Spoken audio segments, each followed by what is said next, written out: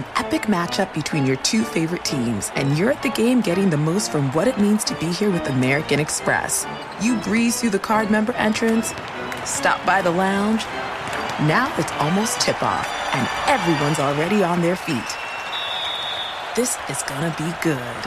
That's the powerful backing of American Express. See how to elevate your live sports experience at americanexpress.com/with-Amex. Eligible American Express card required. Benefits vary by card and by venue. Terms apply. Discover BetMGM, the betting app sports fans in the capital region turn to for nonstop action all winter long. Take the excitement of football, basketball, and hockey to the next level with same-game parlays, exclusive signature bets, odds boost promos, and much more. Plus, now you can sign in, place bets, and manage your cash balance under the same BetMGM account in D.C., Maryland, and Virginia. With the same username and password throughout the DMV, it's never been easier to play with the king of sportsbooks. Download the BetMGM app today. BetMGM is an authorized gaming partner of the NBA and an official sports betting partner of the NHL. BetMGM and GameSense remind you to play responsibly and offer resources to help you make appropriate choices. Please gamble responsibly. BetMGM.com for terms and conditions. Must be 21 years of age or older to wager. Washington, D.C. only. Please gamble responsibly. Gambling problem? Call 1-800-GAMBLER.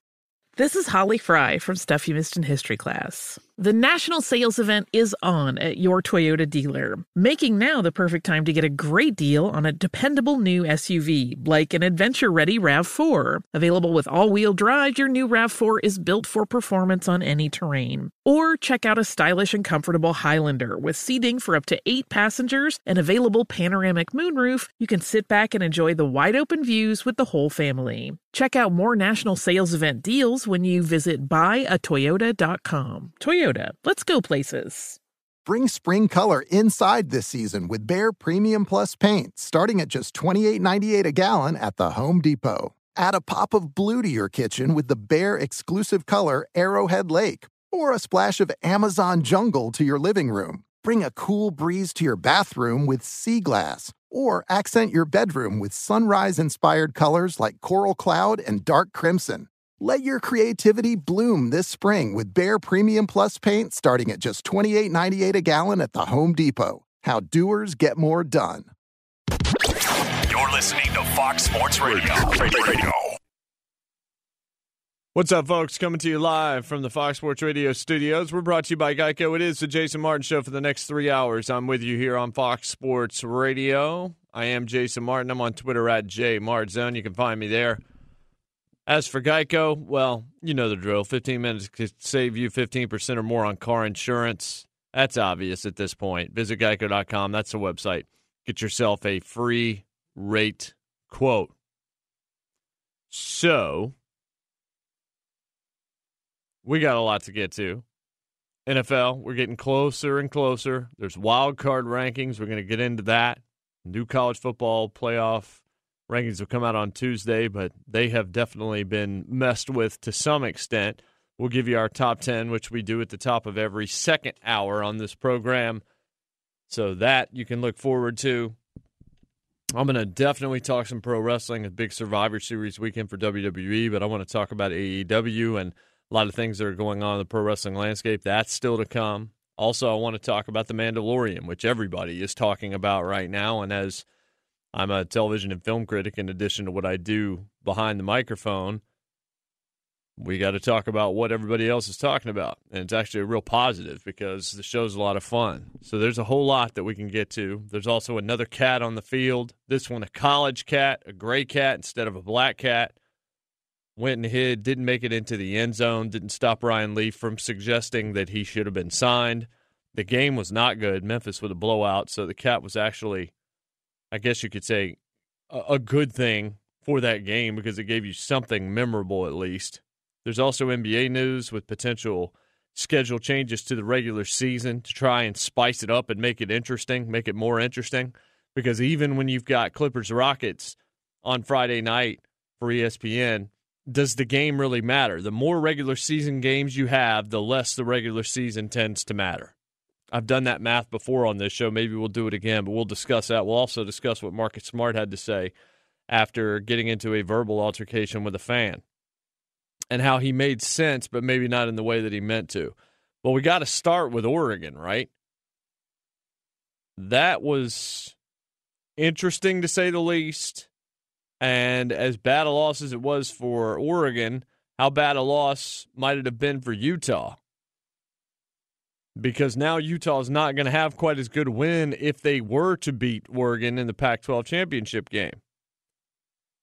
Utah is doing all that they can, but Oregon lost to an Arizona State team that hadn't won in over a month, had lost 4 games in a row, trending in every bit of the wrong direction.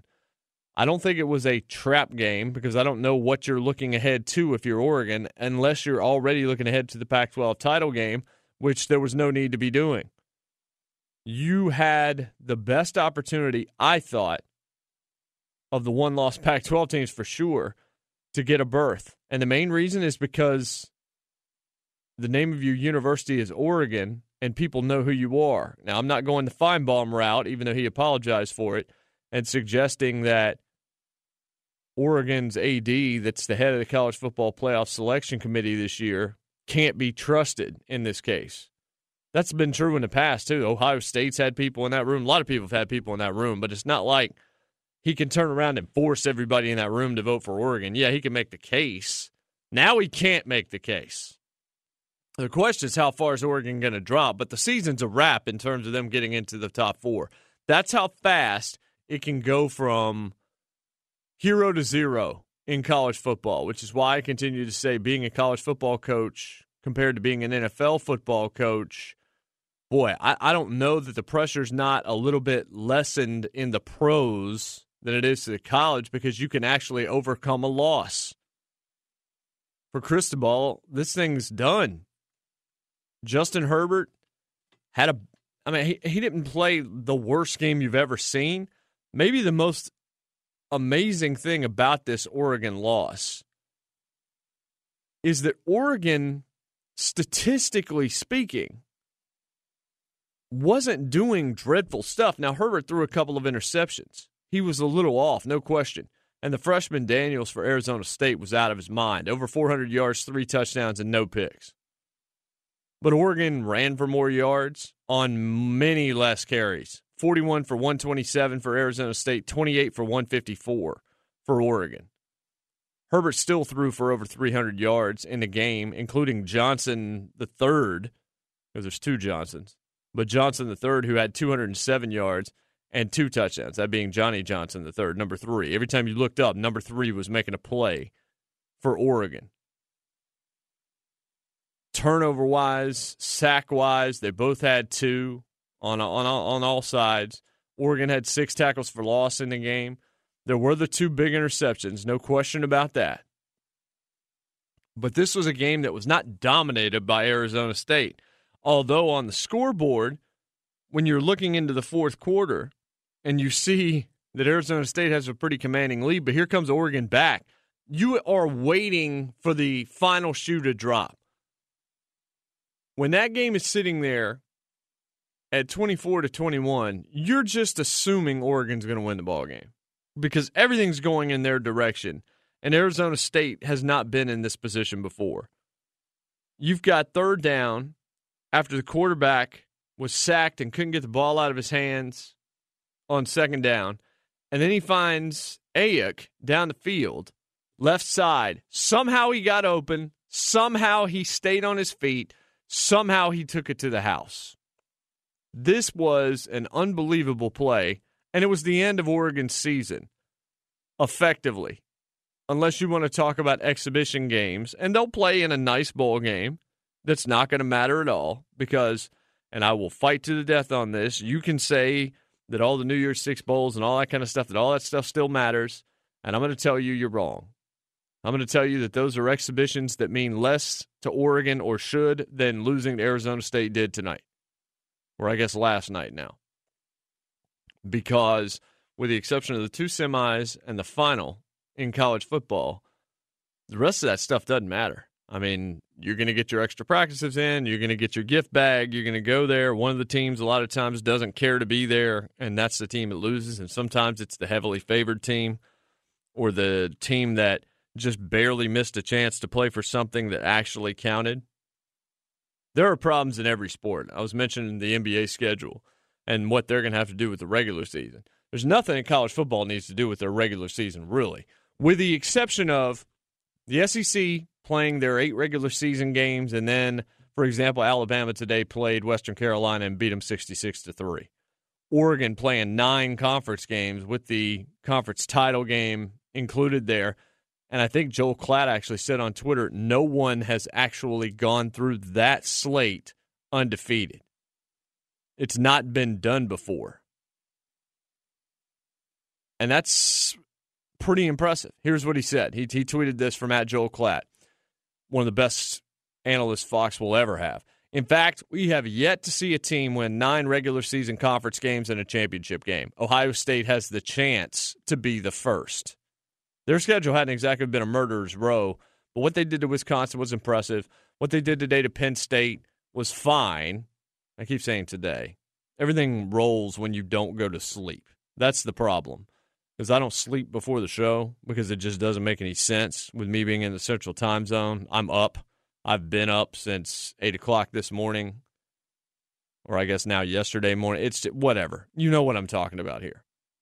But Stuart Mandel of The Athletic had tweeted out, Oregon is exactly why the SEC plays 8 conference games and schedules Western Carolina in November. It's darn hard to win 9 straight conference games. And then Klatt responds that it's not ever been done. Ohio State has a chance to do it. We'll see where I've got Ohio State ranked when we get to the top of the second hour of this program. But the bigger issue now is Oregon being out, Utah destroying Arizona, looking like a really balanced team with a great defense and the best quarterback no one's talking about in the country, Hundley. They are really, really good. Kyle Whittingham is the kind of coach that has shown up and beaten the big boys in bowl games. Maybe you can make the argument there that it was one that wasn't for the national title, so who cares? So Alabama got trucked by Utah. But this is what Whittingham does. If Whittingham gets into the college football playoff, that's dangerous for anybody. Not just because Utah is a very good team, but because Whittingham is an incredible coach. The question is, are they going to get in? Utah doesn't exactly jump off the page to you as a university, despite the fact that they've been a pretty good program for a long, long time.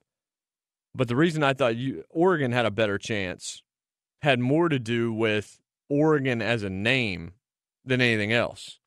That loss that Utah suffered is getting better. Whereas Auburn's dropped a couple of games, so maybe Oregon's doesn't look quite as good as it did when it was a one-loss team. Georgia's South Carolina loss continues to look brutal. Oklahoma's loss to Kansas State has taken a couple of hits. They were ranked at one point. Now they're not ranked. But Utah's loss was to SC. Slovis had, 500-some yards, broke a record at USC yesterday in that victory. But that's a team that is ranked in the top 25 in the college football playoff rankings. That's a 7-win football team. It's not the worst loss. It didn't look good 3 weeks ago, but it looks better now. So how do you parse these one-loss football teams that still exist when you've got Georgia and you've got Alabama and you've got Utah and you've got Oregon and you've even got Minnesota? Because here's the thing. If Minnesota, who has Wisconsin next week, ESPN's going to send game day there, and it's the first time it will have ever been in Minneapolis. If Minnesota were to beat Wisconsin, they will have a chance to play Ohio State in the Big Ten championship game. And if they beat Ohio State, how in the world do you keep them out? Even if you look at the front half of that schedule, they will have beaten Ohio State and Wisconsin and Penn State in the final month of the season. We've gone from 2 SEC teams making it in to at least a reasonable possibility that you could get 2 Big Ten teams into this mix if Minnesota somehow handles business. Now, that's a big if, and it's one that I don't think we're going to see come to fruition. I expect Wisconsin's probably going to beat Minnesota first, but I don't see them beating Ohio State even if they did get past the Badgers next week. But you've got chaos here, especially when you look at a Georgia team that beat a pretty average Texas A&M team. Now, A&M has one of the toughest schedules in the country. If you look at who they've played in and out of conference, it's been real difficult for them, but their record just ain't there. Kellen Mond hasn't been anything special this season. So winning 19-13, although it allows a crazy stat about Georgia's defense and how historically good it is in conference, and I'll mention that when we get to the next hour when it's time to rate these teams, it's really hard for me not to want desperately in my own rankings to put a Utah at 4 because I feel like they deserve it. I don't know how they would stack up against Clemson, Ohio State, LSU, Alabama, Georgia, Oklahoma. I don't know how they would stack up against it. But the truth of the matter is, I don't know how Oklahoma would stack up against Utah. I don't know how Georgia necessarily would stack up against Utah. That'd be a real low-scoring game probably because both of them have great defenses. Georgia's the most boring good team I've ever seen. Horrible to watch. Just like that game was on CBS with the A&M battle on Saturday. Just not a fun watch at all. I would much rather see Utah in the college football playoff than I would Georgia, and I'm in SEC country. I think it would be more interesting. I think it might draw a little bit of interest from the West Coast, but I just tend to think Utah is more fun to watch on the field. I know that's not really how things are determined, but Oregon losing takes at least a little of the luster off the win that Utah could get in a couple of weeks over them. And it might be enough luster taken off that Utah's not going to get an opportunity, even though they're going to have one loss on the road to an SC team that their resume is improving as the season goes along. And they may lose out to a one-loss team that lost to somebody that's nowhere close to that good and in better situations. Keep in mind, Georgia at 4, despite some of their wins, and trust me, those are good wins that they have had against Florida that has been valued high all season long. They've played a tough schedule as well. No doubt about it. That's a good football team. It beat Auburn again last week, just as another example. They've walked through it. They've proven that they're a good football team. But that loss to South Carolina is really hard to look past. I know it came in overtime, but it also came at home. At home. To an SC team that, and this time I'm saying South Carolina, to a team that seems like Will Muschamp's going to be out of a job there. Or at least that's some of the scuttlebutt that you're hearing out of SEC country right now. How do you rationalize that and keep Utah out? That's the question I have for you. But we will get to our top 10 when we rank that in the second hour of this show. The Oregon loss was a bit of a stunner. Maybe you could have seen it coming, but Arizona State was not trending in the direction of a team that was going to beat Oregon, even on their home field. And the way in which they did it, where they built the lead, even though that didn't look like it was dominant. Here comes Oregon back, all the momentum on their side, and then boom, bomb, touchdown, ball game. That's unreal. Absolutely unreal. And it may have doomed the Pac-12 entirely out of the college football playoff. I don't know how you feel about that. It's 877-99 on Fox. That's 996-6369 if you want to reach this program. Or you can tweet me at JMartZone. I do want to talk some NBA. I know what James Harden is doing. I know how historic it is. And I'm here to tell you they're still not going to win a championship. I'll explain that. We'll talk about the NBA schedule. So much to get to. Off and running here. Jason Martin Show on Fox Sports Radio.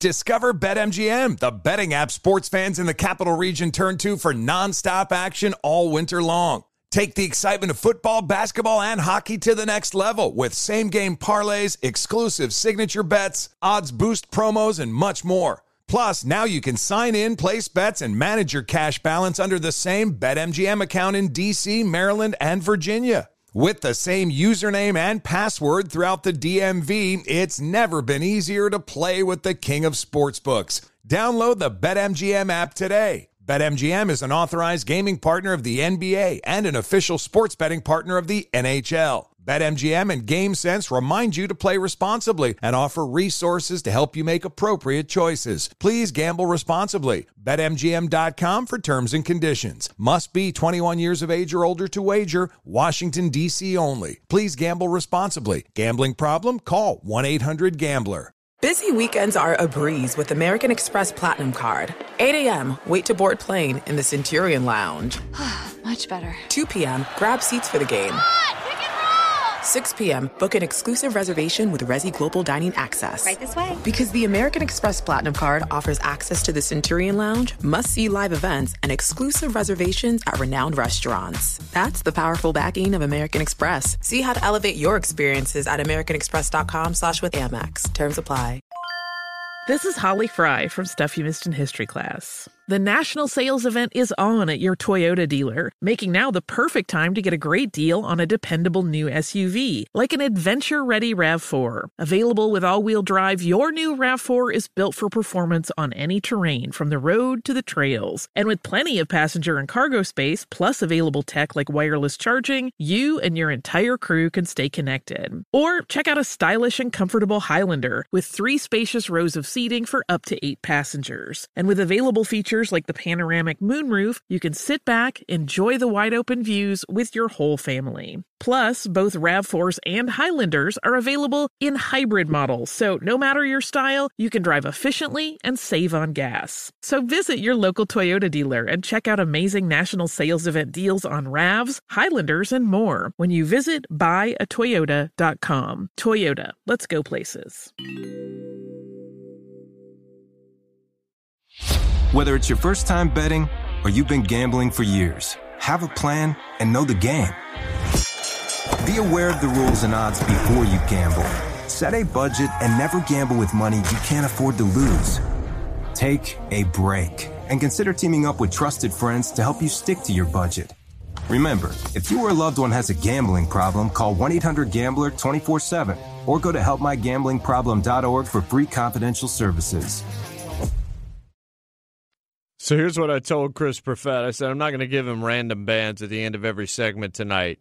I'm going to make it a little different and just say, find me some stuff from Seattle in the 90s.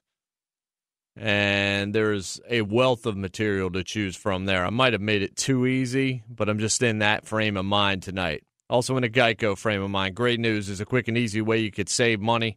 Switch to Geico. It only takes 15 minutes to see if you could save 15% or more on car insurance.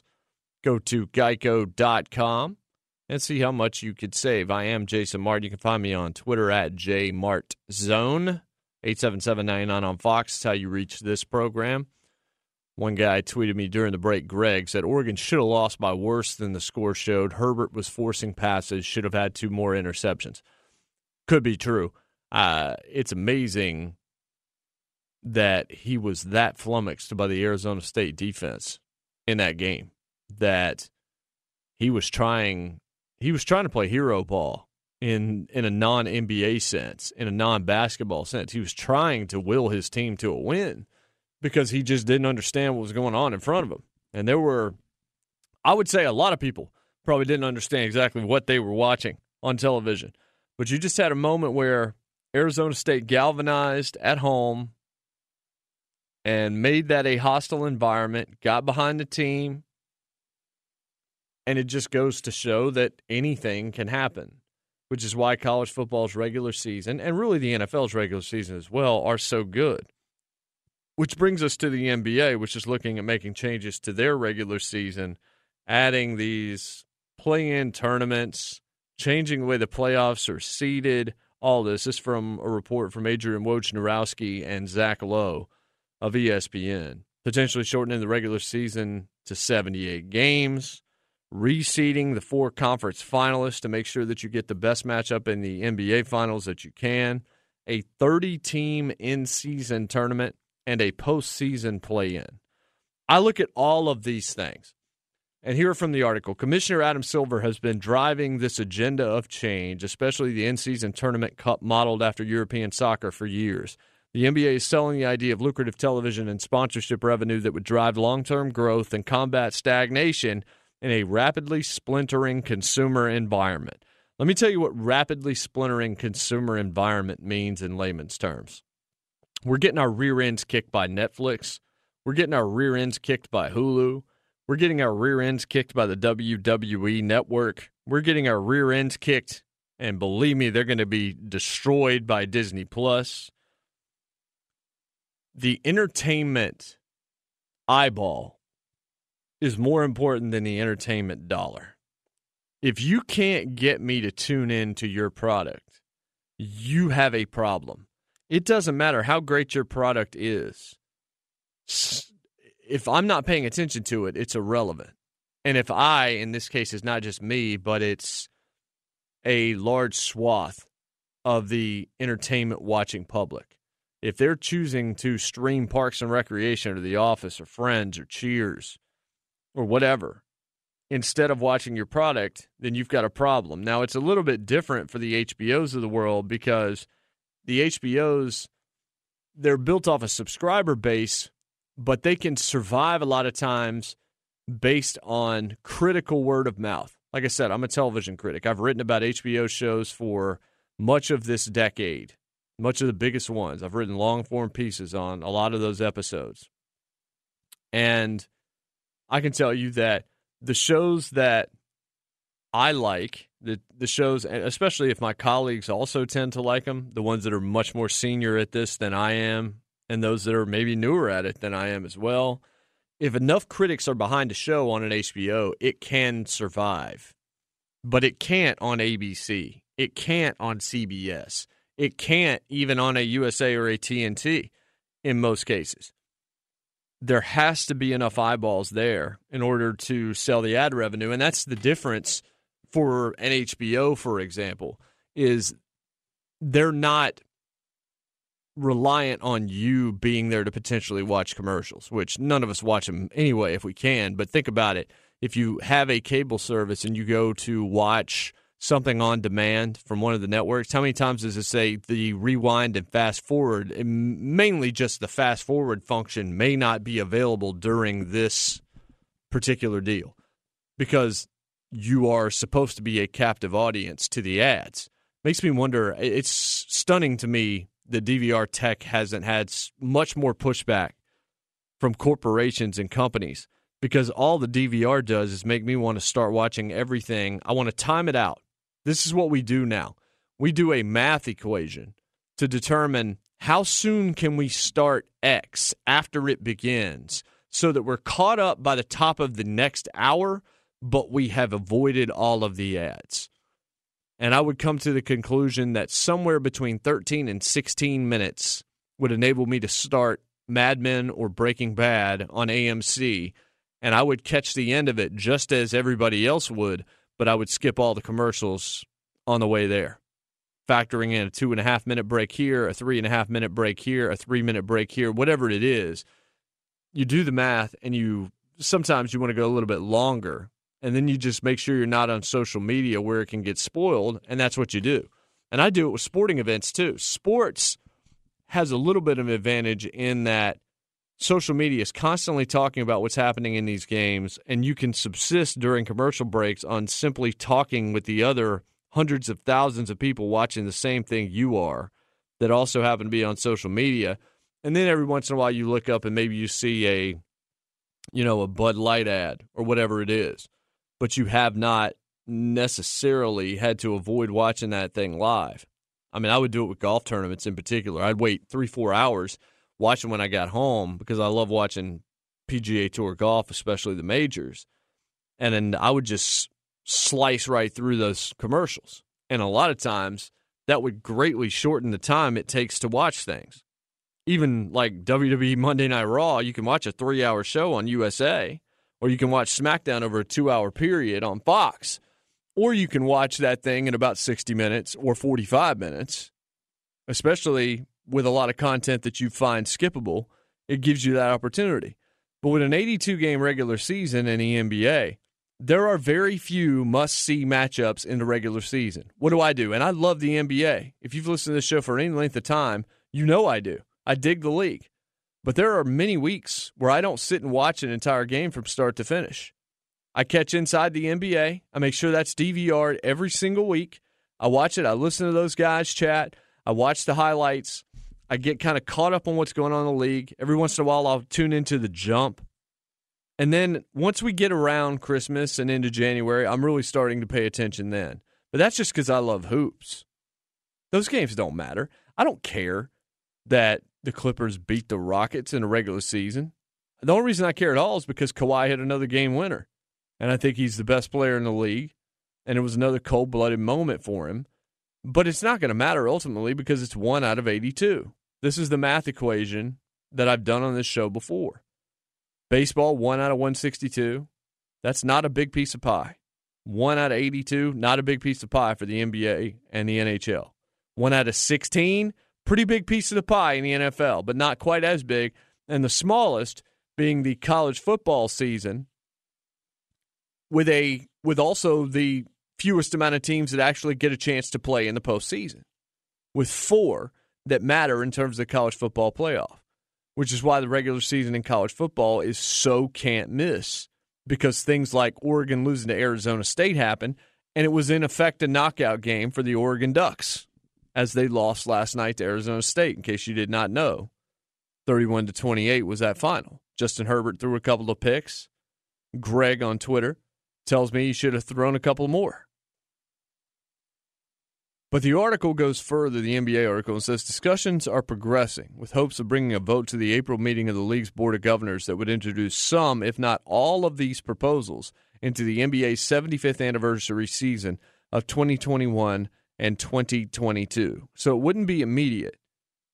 And I don't know. I know that some of the ratings numbers have not been particularly good, and you've got LeBron on the West Coast, which means you don't have the strong lead-in that LeBron used to be on the East for the first game on TNT or the first game on ESPN when he was in Cleveland or Miami. Now he's in the late window, and you have to watch, I don't know, Celtics or Sixers or something like that. And I don't know what a draw that is on a national basis right now. I don't know if a lot of people are tuning in for Kemba. I don't know how many people are tuning in right now for Joel Embiid and Ben Simmons in November. How many of them are still in football mode? A lot of them may not even recognize the fact the NBA's begun.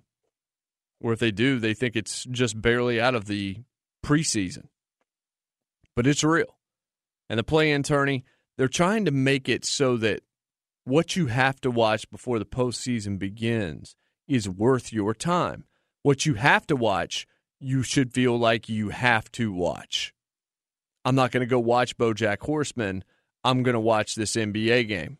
Rapidly splintering consumer environment is how it's written here about Adam Silver and how they're trying to handle stagnation, meaning people going to watch The Mandalorian on Disney Plus instead of watching Clippers Rockets Friday night on ESPN, which is a great matchup because you had those two duos, and you have these duos all across the NBA. And I said, right as all of free agency went bonkers, that we were about to have one of the greatest regular seasons in the history of the league. It was going to be awesome every single night. But admittedly, it's going to be awesome in an 82-game schedule where every one game does not really have that much of an impact on what's going to happen afterwards. One guy that always has an impact is Brian Finley. Let's head out to L.A., catch up with B, and see about the latest in sports. Brian, what's up? Hey, what's going on, Jason? Yeah, Deontay Wilder, the WBA heavyweight title winner, he remains undefeated after knocking out Luis Ortiz in the 7th round on Saturday in boxing. In college football, first-ranked LSU earns a spot in the SEC championship game after taking it easy on Arkansas. Just 56-20, they pulled Joe Burrow in the second half, and they nearly still covered the spread. Second-ranked Ohio State able to blast 8th-ranked Penn State 28-17. The Buckeyes clinched the Big Ten East. 6th-ranked Oregon, as Jason was mentioning, brain farting in a 31-28 loss to Arizona State. So Oregon waves goodbye to their playoff hopes, while 7th-ranked Utah in the Pac-12 still in the playoff hunt after taking down Arizona 35-7. And Utah safety Julian Blackmon told ESPN after the game, quote, "I hope you're ready because if we get to the playoffs, we're going to beat someone's brains in." That's it. Baylor earns a spot in the Big 12 title game for the first time after beating Texas 24-10. The Bears just 2 years ago lost 11 games. Online car shopping can be confusing, but not anymore with True Price from True Car. Now you can know the exact price you'll pay for your next car, so visit True Car to enjoy a more confident car buying experience. The Lakers hold on against the Grizzlies 109-108. LeBron James scoring the go-ahead basket. He had 30 points. Zach LaVine, a night after getting benched, had 49 points on Saturday, including the game winner as the Bulls overcome the Hornets 116-115, and no Rudy Gobert out with an ankle injury, and the Jazz get 37 points from Donovan Mitchell as they win over the Pelicans 128-120. Hey, great news. There's a quick way you could save money. Switch to Geico. Go to geico.com, and in 15 minutes, you could save 15% or more on car insurance. Back to Jason Martin in the Geico Fox Sports Studios. Thank you, Brian. And if you didn't hear what he just said about Geico, hear me. Welcome back to the Fox Sports Radio studios. We're brought to you by, guess who? Geico. Easy to save 15% or more on car insurance with Geico. Go to geico.com or call 800-947-AUTO. The only hard part, figuring out which way is easier. So the NBA is trying to spice up its regular season because it's a long regular season. And they want to make people pay attention to what's happening before the postseason begins. And unless you're a hoop head like me, and even me, admittedly, right now, I'm still in football mode, so I haven't quite gotten there yet. I agree with those that believe that if the NBA season began on Christmas Day, we might be better off. When I saw that they're looking at bringing the number of games down to 78, I'm like, 78? How about like 60? Like, slow your roll just a little bit. And now if they're doing random tournaments and they're looking at a post-Thanksgiving tournament window that would extend into mid-December.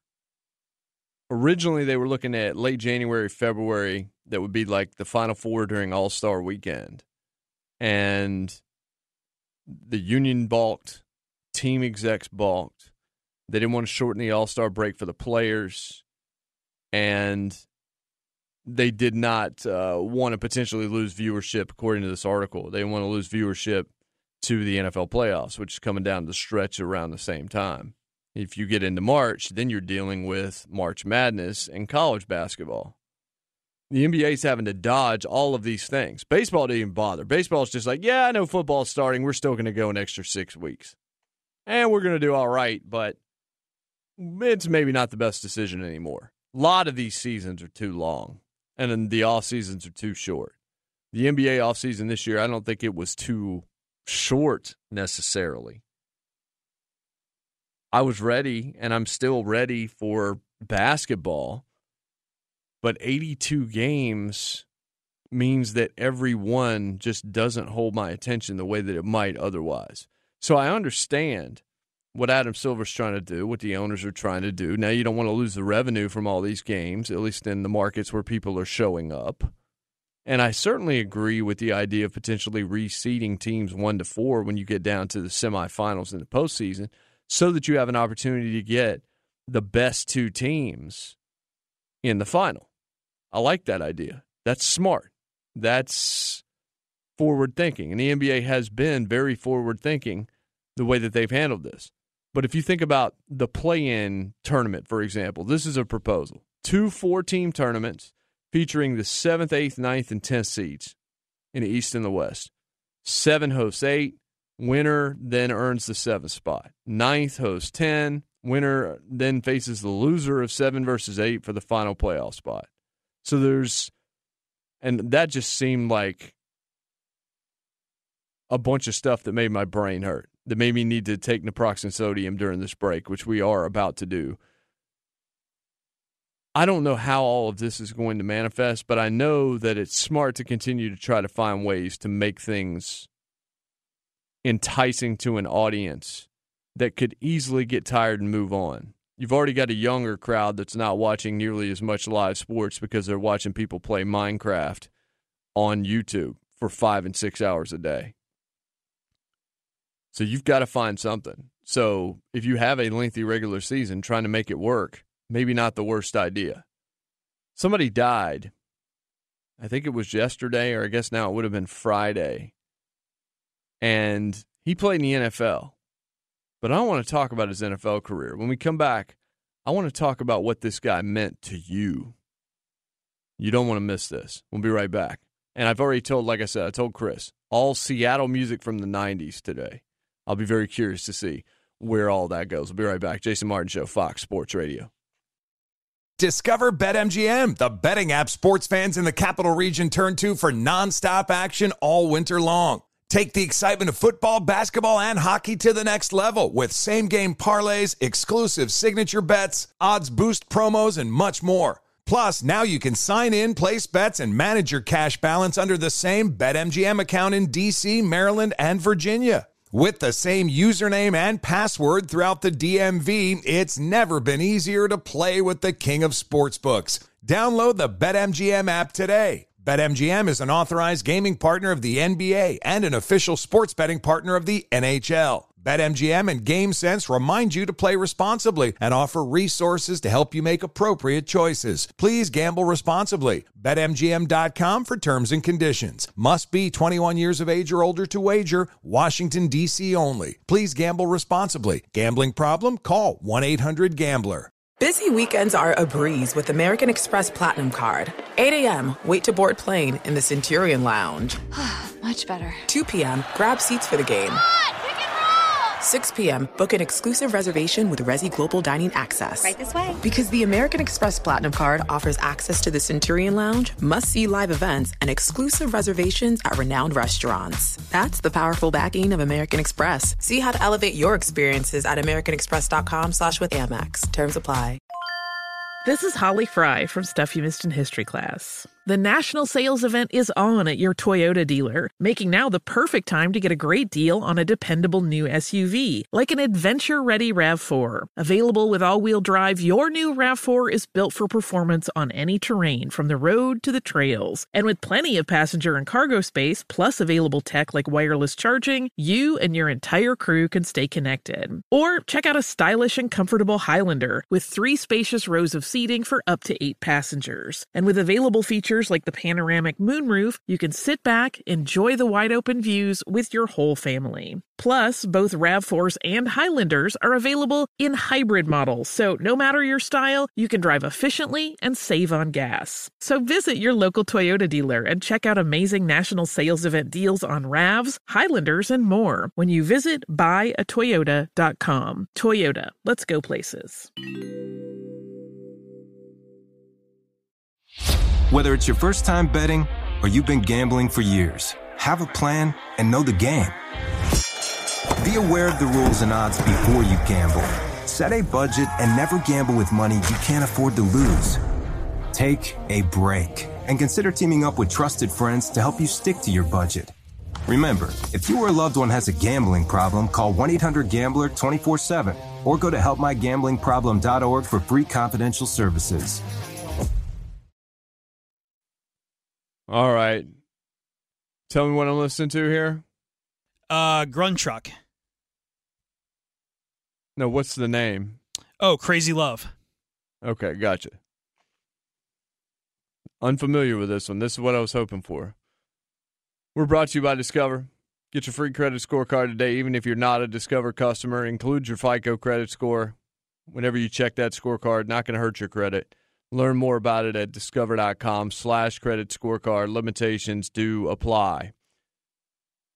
Fred Cox was a place kicker for the Minnesota Vikings.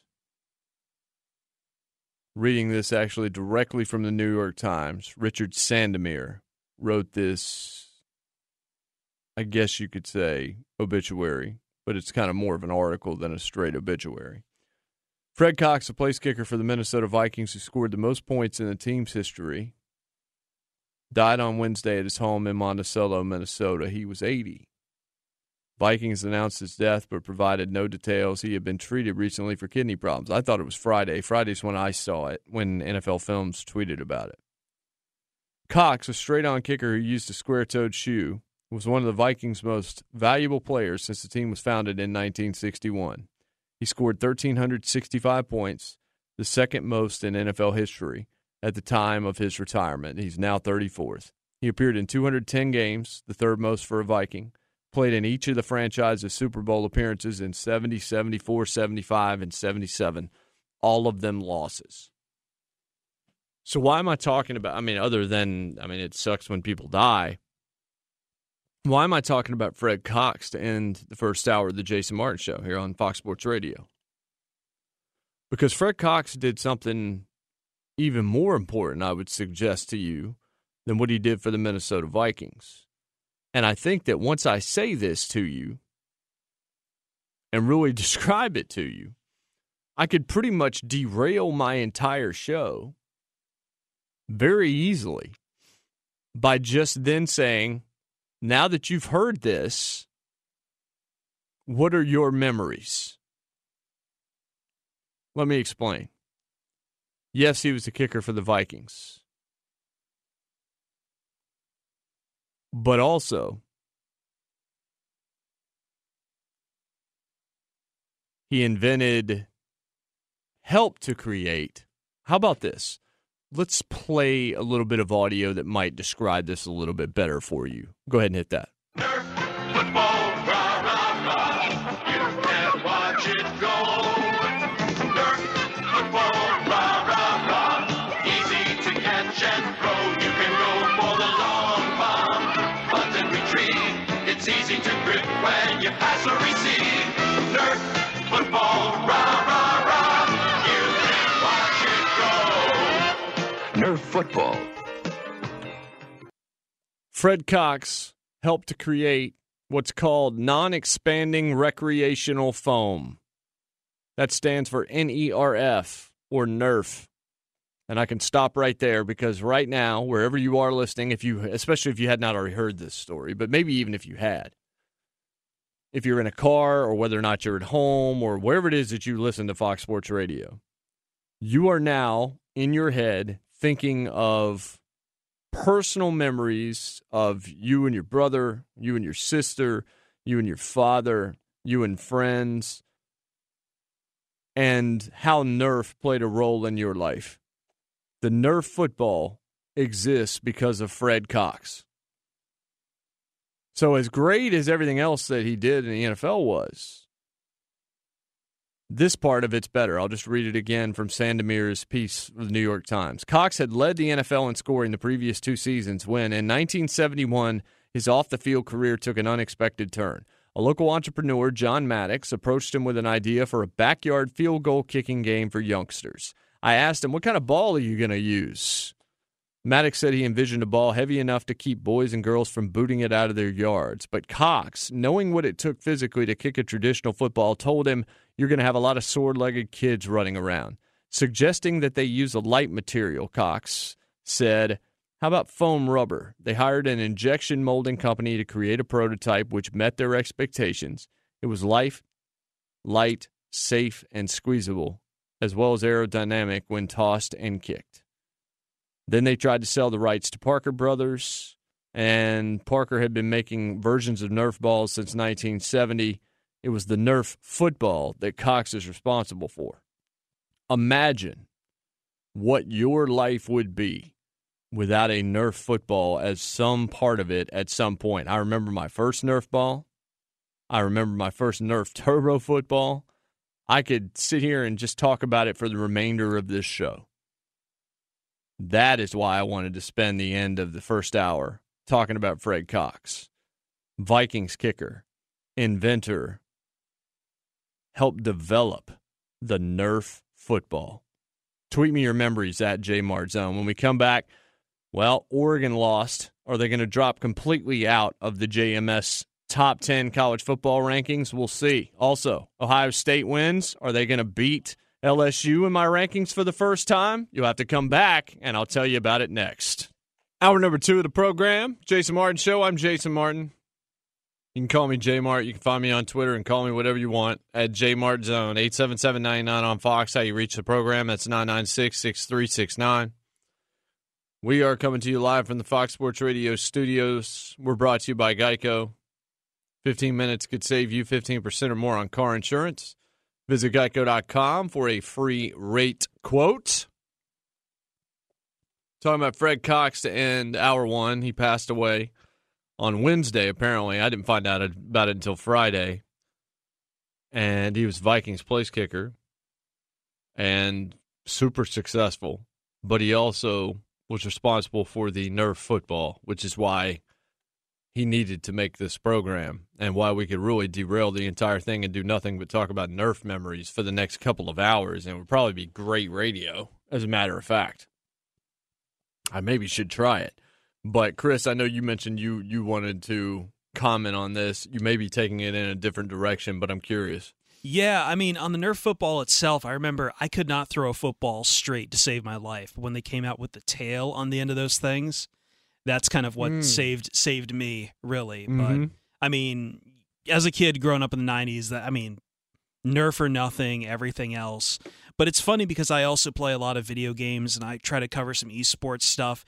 And in that realm, I don't even know how it began, and I've been having a conversation with Eric Roberts here about trying to trace the origin, the etymology of how it became associated, where Nerf became this negative word on like how, if a character's power in a video game is too strong, it gets nerfed or something like that. So it's an entire lexicon that he helped pioneer. It goes well beyond even just football. It's Nerf is very much in our core of how we play games, both in the backyard and in video games. And again, I love this story because I like you, I did not know much about this guy before his passing, and it's opened up a whole new world of stuff for me to research. Yeah. Now I'm looking up the etymology of Nerf in video games. I'm assuming because it's soft, it's foam, it's not. It originated with a game. It originated a game I remember actually called Ultima Online. Yeah, it was always like MMO related stuff. Yeah. Yeah. That's what it is. I mean, it's context of virtual worlds, MMORPGs, like that game. It's now more of a general vocab kind of deal. But yeah, it refers to the Nerf brand of toys, which are soft and less likely to cause serious injury. So it was definitely from Nerf and then taken from the idea of Nerf sports equipment, footballs, things like that, and then moved into Ultima Online to GameSpace, and then it just kind of took off from there. At least that's what I can find here. But it is interesting that Nerf actually still responds and still reflects back to the original meaning of Nerf. But Fred Cox, again, the Vikings kicker who passed away on Wednesday, went to 4 Super Bowls with the Vikings and created the Nerf football, which we should all thank him for that. And I see a lot of people tweeting me right now at JMartzone, too. I had one guy talk about his lime green Nerf football and how hours and hours of enjoyment playing with my lime green Nerf football. Thank you, Fred Cox. That from Chucker Ed, listening to us wherever Chucker Ed happens to be this morning. You can always tweet me. Let me know where you're at JMartzone, including behind the preposition. Yep, I decided to go there. I have no idea why. All right, let's do our college football top 10 rankings. Obviously, there are changes here because of Oregon. If you have been with us here since the start of the season, or certainly since we decided we would start doing this every week, we have had some changes, obviously, but we've also had an Oregon team that's been pretty stock there. They made the top 10 for the first time 4 weeks ago at 9. Then they moved up to 6, and then the last 2 weeks I've had them at 5. And I've wanted to try to get them at 4, hadn't gone there. Last week's top 10 was Penn State at 10, Minnesota at 9 because Minnesota had beaten Penn State, Oklahoma at 8, Alabama I dropped to 7, further than others had because Tua-less Alabama, to me, is not the 5th best team in the country.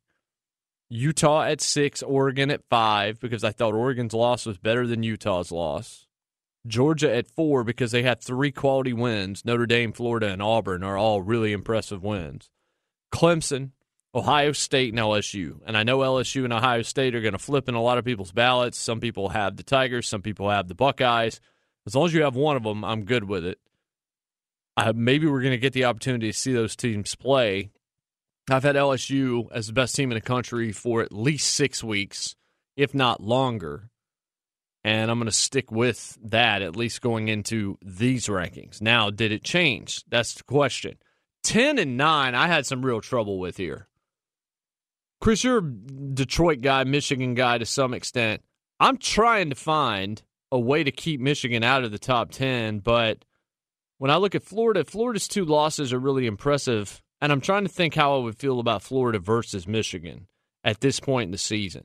I think Michigan's playing better football today than Florida is, at least offensively, and now Michigan is in that interesting spot of really only being able to play spoiler for Ohio State a bit, and there's seemingly almost no pressure on them, which is a place where Jim Harbaugh usually isn't because he talks so often. But right now, Michigan's just kind of sort of flying under the radar playing really good football. I know you watch them at least to some degree. I'm not sure exactly how close you watch them, but they've quietly been playing pretty solid football, and next week ought to be an interesting matchup with them and Ohio State. It will be interesting. I think, though, there is some pressure on Harbaugh to beat Ohio State at least once. I think he'll get a pass if he doesn't, because this Ohio State team is probably playing the best football I've ever seen Ohio State play. Like, who would have thought a year after Urban Meyer leaves and suddenly they're just steamrolling everyone? And, I mean, maybe they play spoiler, but that's what's holding Michigan down in my head, is that I'm looking at what's coming after Thanksgiving, and I'm like, yeah, they're going to lose. They're going to lose, and I'm just automatically chalking up. Maybe they don't. As you say, if they upset Ohio State, it would be a story for the ages. It would be a massive underdog story in that point, which I never thought I'd say talking about Michigan and Ohio State. I do have to give the edge to Florida just because I think that Florida's offense is better, and I think they're playing better competition than Michigan is. But I also think that given how college football goes, it feels like we're going to be watching Michigan and Florida probably playing in, I don't know, the Outback Bowl or something. Because they always seem to play, Michigan and Florida always seem to play in a bowl game against each other. Yeah, I mean, it's possible. I have Florida at 10, so you and I are on the same page there. But I guess I would have Michigan at 11. Yeah, pretty close. If I kept going a little further. I've got Baylor at 9, and I know that's a one-loss team that some people had, and even the college football playoff rankings last week had them like 13th or 14th with 2 lost teams above them, like 3 or 4 of them. Baylor's a one-loss team in a Power 5 conference that had Oklahoma beat and would probably still be undefeated if it weren't for an unbelievable choke job last week. But then they come back and they beat Tom Herman this week. They solidified their spot in the Big 12 title game. They're going to have an opportunity to remedy that loss, the only loss that they have, against OU. So I'll put Baylor at 9, and I feel good about it. Last week I didn't have Baylor in the top 10 at all. But when you drop Oregon out, I find it's really hard for me to keep Baylor out at that point. So I'll put them in at 9. I'm impressed with how they have dealt with what they've dealt with. I mean, they have had to win some games close, late. They've gone to overtime a couple of times. And after the Oklahoma thing, many probably expected they would fall off a cliff this week, and that's not what happened. So I'll put them at 9. Minnesota's at 8. They, of course, their undefeated season came to a close last week against Iowa in Iowa City, where dreams go to die. I know that's what Ed Orgeron says about Baton Rouge, but I would say that about Iowa in November. Minnesota's got Wisconsin next week, and then they've got Ohio State, assuming they can beat Wisconsin. So they've got a lot of things in front of them, but they're a one-loss team that's already beaten Penn State, which is still a pretty good win. And if they lose again, they're definitely out of the top 10. But right now, again, I have a hard time putting in a 2-loss team right now over Minnesota. Even if I think that team might be better than Minnesota, Minnesota's resume has to count for something. Oklahoma at 7. I don't know if they get higher than this, but when you really look at it, their loss to K-State, which maybe isn't as good as it was 2 or 3 weeks ago, because we have to start then. Once you lose to a team, you have to hope they win every other game because it helps you out. OU had to come back against Baylor. They had to deal with a comeback from Iowa State the week before that. And then last night, TCU had an opportunity late in Oklahoma territory to potentially beat them and threw an interception in that game. So OU had a chance to lose to TCU. They're not a juggernaut right now, but I still like them better than Minnesota. And you could even argue them maybe above a couple of teams I am about to mention. Now's where it gets tricky. Because you've got a couple of SEC teams with one loss, and you've got a Pac-12 team with one loss. And I do this show out of Nashville, Tennessee, and I'm looking at what I wrote down, and I'm trying to think, is there bias in my heart here? Because you have to remember, Alabama does not have Tua. Last week, I had Alabama beneath the two Pac-12 schools, who I had beneath Georgia. So what changed this week that I would change that? The fact that Alabama beat Western Carolina, 66-3. I have it written down one way, but I'm going to change it, and I'm then going to go ahead and cross it off my sheet and rewrite it here. I will put Alabama at 6. Originally, I had Utah there. I'm going to put Alabama at 6. It's Mac Jones, and it's Tua's brother, if anything. And that's just not the same team. They're going to play Auburn in the Iron Bowl. If they beat Auburn and look good doing so, then they can get right back into that mix, into that top 4 or 5, wherever you want to put them in that race. But I don't think they can I still don't think without Tua, I don't think they're going to get voted in, even if they run the table from here on out and win against Auburn. Because they can't play in the SEC title game. So I will put Alabama at 6. Utah is the best team nobody's paying attention to. At least nobody from a national perspective. I mean, obviously the media is, but people on the East Coast aren't watching Utah football probably the way they should. They demolished Arizona. Hundley's an unbelievable player. Their defense is stellar. They've got a wonderful coach in Whittingham. They're doing everything you could possibly ask them to do, except that they lost to USC on the road earlier in the year. But right now, with one loss, they look really good. And I would love to see them get an opportunity that I don't know that they're going to, because their potential win over Oregon is not going to have the same oomph that it would have if Oregon walked into that game with one loss. Now they have 2 with the defeat at the hands of Arizona State on Saturday night. So I will put Utah at 5. Georgia, I'll keep at 4, but I almost put Utah at 4. I still look at Georgia beating Notre Dame, beating Florida, beating Auburn, and this is the stat that I teased in the first hour. This season against SEC opponents, and they're done, except for the SEC title game, but this is a regular season stat. In the regular season this year, Georgia's defense gave up 84 total points to the SEC. 84. That is the 4th best number for any SEC team since 1992. That's incredible. Their defense has been outstanding. They've played super boring football as a result. Fromm's the kind of guy that goes out and throws for 170 yards and they win. That's exactly what he did to beat Texas A&M on Saturday on national television. They're not fun to watch. But those 3 wins and an opportunity to beat LSU. Look, if Georgia loses to LSU, this isn't going to matter because they're not going to get in. If they beat LSU, then they will have wins over Florida, LSU, Notre Dame, and Auburn. And there's no argument to keep them out at that point. And I don't think anybody's going to maybe some people will try to argue LSU should be out, but they would be wrong. So I'll put Georgia at 4, mainly because of what they did, not this week, but what they've already done. I already had them at 4. I'll keep them at 4. Clemson at 3.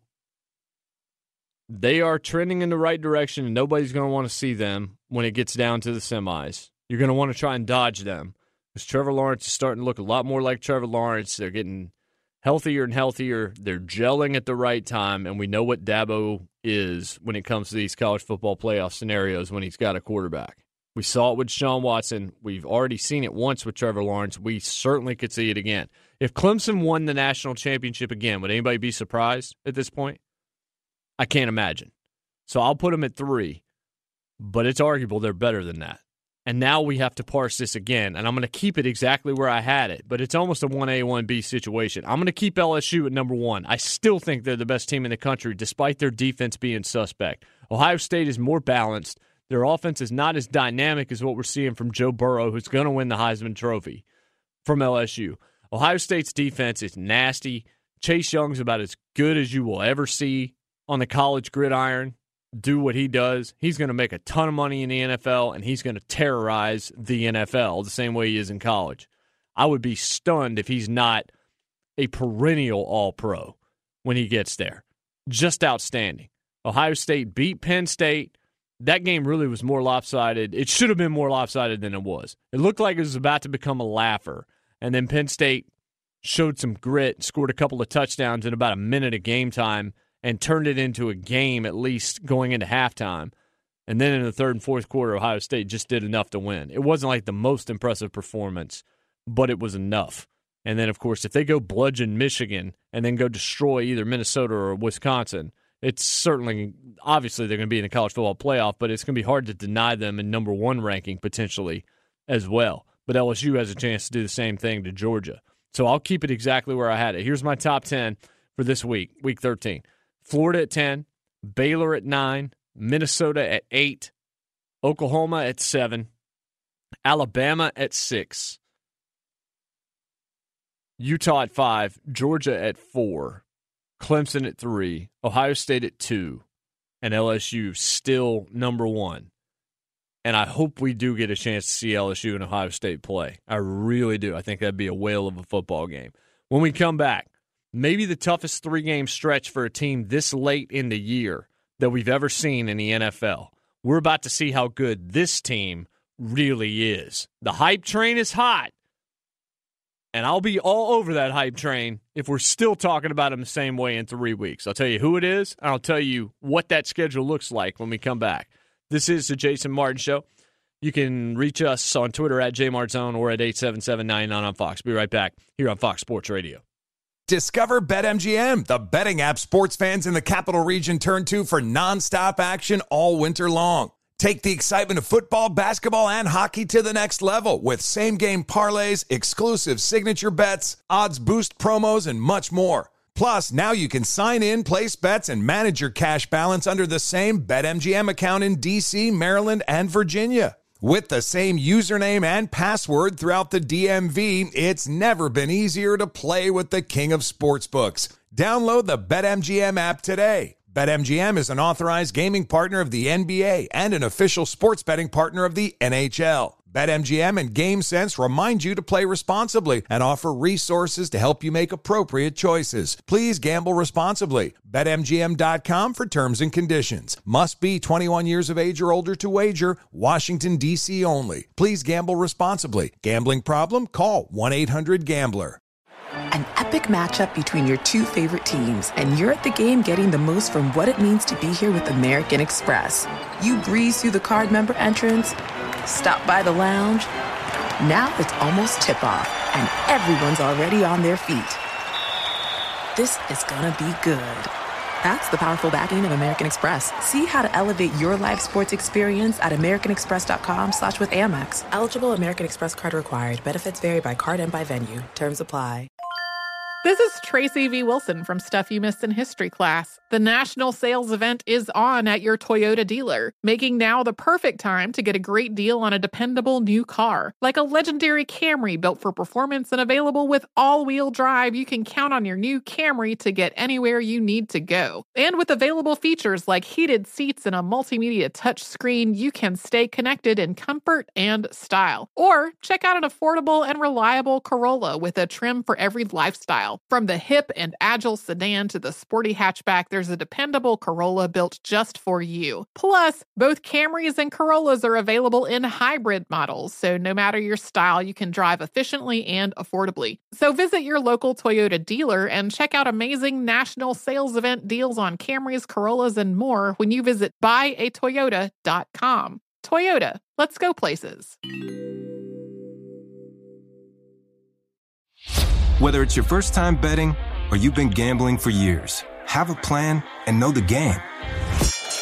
Be aware of the rules and odds before you gamble. Set a budget and never gamble with money you can't afford to lose. Take a break and consider teaming up with trusted friends to help you stick to your budget. Remember, if you or a loved one has a gambling problem, call 1-800-GAMBLER 24/7 or go to helpmygamblingproblem.org for free confidential services. Tell the folks what we're listening to. Listen to a little, let me pull this over here, just make sure I get this right. Mother Love Bone. Yeah, that's what I thought. Yep, Crown of Thorns. We're brought to you by Discover. Get your free credit scorecard today, even if you're not a Discover customer. It includes your FICO credit score. Checking your scorecard's not going to hurt your credit a bit. Learn more at discover.com/credit scorecard. Limitations apply.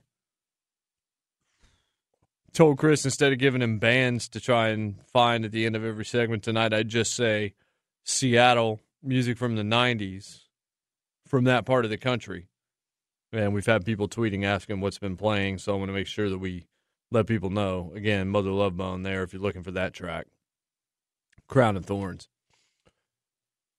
Talk some pro wrestling here a little bit, but first, this according to Ian Rappaport of the NFL Network. 49ers optimistic some of their key offensive weapons will be available today. Belief is that wide receiver Emmanuel Sanders, wide receiver Deebo Samuel, and tight end George Kittle will play today versus the Packers, though they may work out pregame to make sure. The 49ers, folks, that many have at the top of their NFL power rankings. They're 9-1, of course, first in the NFC West. What they have coming up, we're going to know exactly how good the San Francisco 49ers are 3 weeks or so from tonight. And really, 5 of the last 6 games for them are tough, and even Atlanta's playing pretty good. But here's the next 3. This is why I say this 3-game stretch, it's just, you want to talk about as hard as it gets for a team that's this good in terms of their record this late in the season. Today, of course, tonight on Sunday Night Football, they're going to play against Green Bay. Then they go to Baltimore and to New Orleans. That's their next 3 games. Let us go back through their schedule to this point. At Buccaneers, win. At Bengals, worst team in the league, win. Versus Pittsburgh, when their quarterback situation was just totally unknown, won it by 4. Crushed the Browns on Monday Night Football. That was a dreadful game. At the Rams, won it. Beat the Redskins. Crushed the Panthers. Crushed them. 51-13, crushed them. Beat Arizona in that comeback game on Thursday Night Football. Lost to Seattle, and then beat Arizona again. So they played Arizona twice. They've played Washington. They played Cleveland in the first month of the season. They played Cincinnati, and they played Tampa Bay. A lot of those teams aren't the ones that would make you raise your eyebrow in a positive fashion. And so they've got Green Bay tonight, then at Baltimore, and at New Orleans. Then they get Falcons, Rams, and they finish the season at Seattle. They are not going to be 15-1. They are not going to be 14-2. If they're 13-3, that's going to be a work of mastery from Kyle Shanahan and that football team. That defense, Garoppolo's going to have to play well. They're going to have to keep running it pretty well with Breda. And Kittle and some of those guys are going to have to stay healthy and do things for them. And can they do it? Sure they can. But Packers, Ravens, Saints screams 0-3 or 1-2 for many teams in this league. I'm not saying that the 49ers are frauds. I'm saying that we're going to find out how fraudulent they are or they aren't. And in a month from now, when we are doing this show, what's their record likely to be? I would say it's more likely to be 10-3. But maybe I'll have a different thought next week. In the third hour of this show, as we do each week, we will go through the entire schedule and pick every game. And we will pick that 49ers-Packers game, of course, which should be a dandy on Sunday night football. That's a tough slate. And Garoppolo has, 18 touchdowns this season. He's thrown for a little bit less than 2,500 yards. Not bad, but he's thrown 10 picks, which ain't great. His QBR is basically middle of the road in the league. His completion percentage is pretty good. He's 68.8% completions for this season. Now, it's down this month. He's 63.7 for the month of November. He is going to have to pick up his level of play because I don't think that they can continue to win around him. He's going to have to be an integral part of what they're doing if they want to handle this next 3 weeks and still be talked about at the top of people's power rankings. If they go 3-0, no one will say they're not the best team in the league. If they go 2-1, many people will still have the exact same case that they have right now. And you get Emmanuel Sanders, and if he's healthy again, that helps a lot. Now, he and Garoppolo don't know each other that well in terms of on-field chemistry, so that's something that's going to have to come. I even think Emmanuel Sanders has said that that's something that needs to improve, and it's something that just comes with time.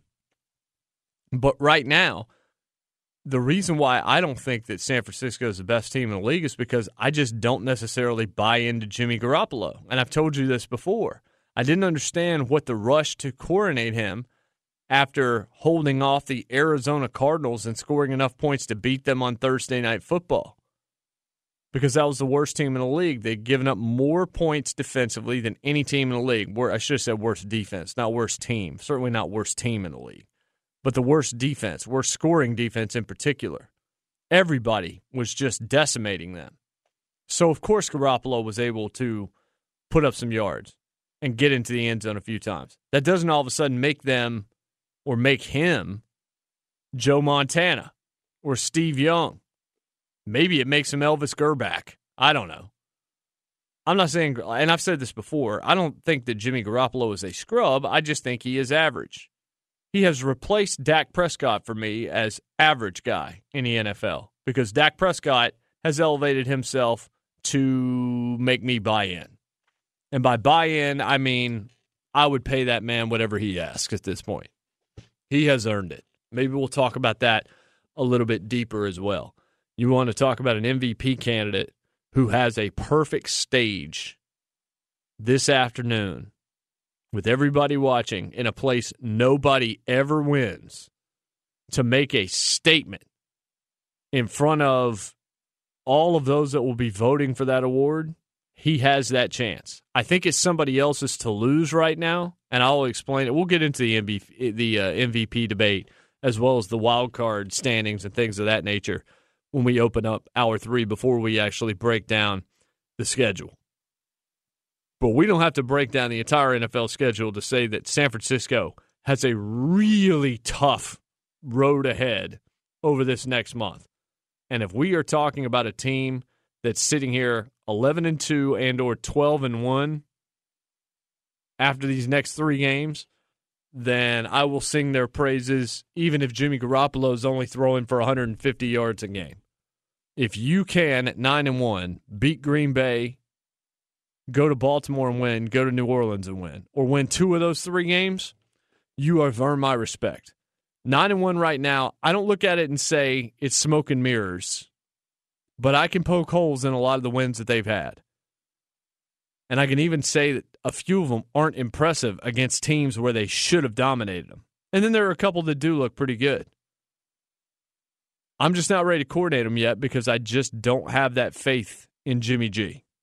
Maybe I'm wrong. Maybe you disagree. Tweet me at JMarzone. Let me know. When we come back, I want to talk some pro wrestling on the other side. But let's get Brian Finley in here quickly and find out what happened last night in sports, B. Hey, what's going on, Jason? Deontay Wilder wins the WBC heavyweight crown. He is still undefeated after knocking out Luis Ortiz in the 7th round on Saturday in boxing.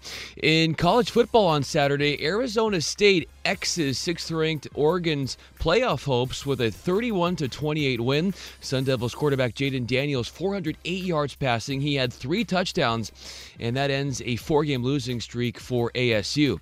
Meanwhile, 2nd-ranked Ohio State trying to shake off number 8 Penn State. Dobbins, who had that run, is in the backfield, but Fields is going to throw, and he arches that one down the right side toward the end zone for Olave. Grabs in traffic, comes down with it. Touchdown, Chris Olave.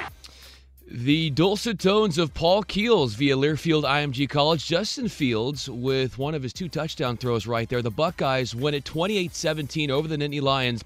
Ohio State books a spot in the Big Ten title game. 7th-ranked Utah throttling Arizona 35-7. The Utes are the only team in the Pac-12 with a chance to make the playoff.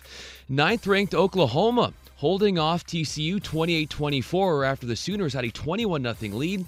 10th-ranked Minnesota, number 12 Wisconsin getting wins in the Big Ten, while 14th-ranked Baylor gets by Texas 24-10 to make the Big 12 championship game. Boise State, the number 20 team in the land, beats Utah State 56-21 to get a spot in the Mountain West title game, and they will take on Hawaii for that Mountain West Championship on December 7th after Hawaii beat San Diego State on Saturday 14-11 after the Aztecs missed a 47-yard field goal down the stretch. Hey, online car shopping can be confusing, but not anymore with True Price from True Car. Now you can know the exact price you'll pay for your next car, so visit True Car to enjoy a more confident car buying experience. Back to Jason Martin. Welcome back to the Fox Sports Radio studios. Jason Martin Show here on FSR. We're brought to you by Geico. It's easy to save 15% or more on car insurance with Geico. Go to geico.com or call 800-947-AUTO. The only hard part, figuring out which way is easier. I'm on Twitter at JMartzone. That's the easiest way that you can get in contact with me. If you ever want to join the show, you can at 877-99 on Fox. A lot of NFL coming up in the final hour of the show. I still want to talk about the Mandalorian here to end this hour as well. Let's talk a little bit of pro wrestling. Survivor Series weekend, huge weekend for the WWE. I was at AEW Dynamite last week right here in Nashville. NXT TakeOver just a few hours ago taking place in Chicago. Tremendous, and I have a thought stemming from that show that relates to everything that's happening in pro wrestling right now. So let's talk a little wrestling. Are you ready to get your pro wrestling talk on? It's time for J-Mart to clothesline your ass. Let's get inside the ring. This is Inside the Ring. I worked in pro wrestling for about 10 years. I've written about it for about 25 now and have hosted a radio show in Nashville for 6 years and continue to do so on a Fox Sports Radio affiliate, as a matter of fact. So last night was NXT TakeOver. NXT is the third brand. No longer really the developmental brand, especially because it's going head-to-head with All Elite Wrestling on TNT. It's TNT versus USA. The ratings battle from week to week is fascinating to watch, even though until we get to around January, you don't want to put too much stock into it. We've got to see where these things settle. And some of the casual viewers that have tuned in for various curiosities will bail. Some will get tired of it. Maybe it'll be able to build.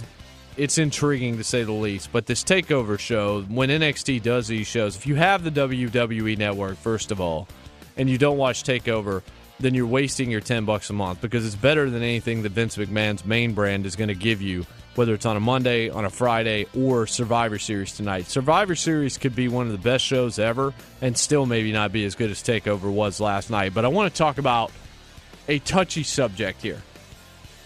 This TakeOver show opened with the first ever female War Games. It was 4-on-4 inside a 2-ring steel cage stipulation match that dates back to Dusty Rhodes in the Crockett territory in Mid-Atlantic in the 80s, which is where I grew up, and it's the wrestling that I grew up on, as a matter of fact, in North Carolina. This match is always brutal, and now that you don't really do blood, at least not in the WWE, it sort of looks preposterous. But it was tremendous. There is so much talent. This was the first ever female War Games match. There is so much female talent under Vince McMahon's employ, whether in NXT or on the main roster. Becky Lynch may be the biggest star in the company right now, meaning the whole WWE company. Sasha Banks, Charlotte Flair, Bayley. And then you've got these NXT women. And I think Rhea Ripley has the chance, potentially. If you saw the show, you know what I'm talking about, and if you've been watching NXT or paying attention to the industry over the last couple of years, Rhea Ripley has everything. Rhea Ripley could end up being the biggest female star we've ever seen. I mean, outside of like a Ronda Rousey, where she transcends it all because of, things that date back into the past and her acting career and everything else. She's a legit celebrity on a different level. But Rhea Ripley in the ring possesses all of it. Candice LeRae's a perfect babyface, blonde from California, that whole deal. you've got everything. Then you've got, one of Ronda's friends, Shayna Baszler, a legit, tough, former shoot fighter in her own right that's been holding that championship for a long time. But they have a women's division that you want to see sometimes as much, if not more, than the men's division, because the talent is there and the matches are tremendous. They're booked well, and these women are empowered, and the characters are, outrageously good. And then you have, sometimes the main roster still kind of falls back to the old, well, if she's pretty, then we'll put her over. If not, then she's going to do a lot of favors for people and stare at the lights. And I'm not a big fan of that. But I really want to talk about AEW, because AEW also has a women's division, of course. And they are giving them a ton of time on television every Wednesday, despite the fact that AEW only has 2 hours a week. I want to tell AEW that they cannot continue to give this much television time to the women when they have not earned it yet. And that sounds harsh, but let me explain. Just because you are a female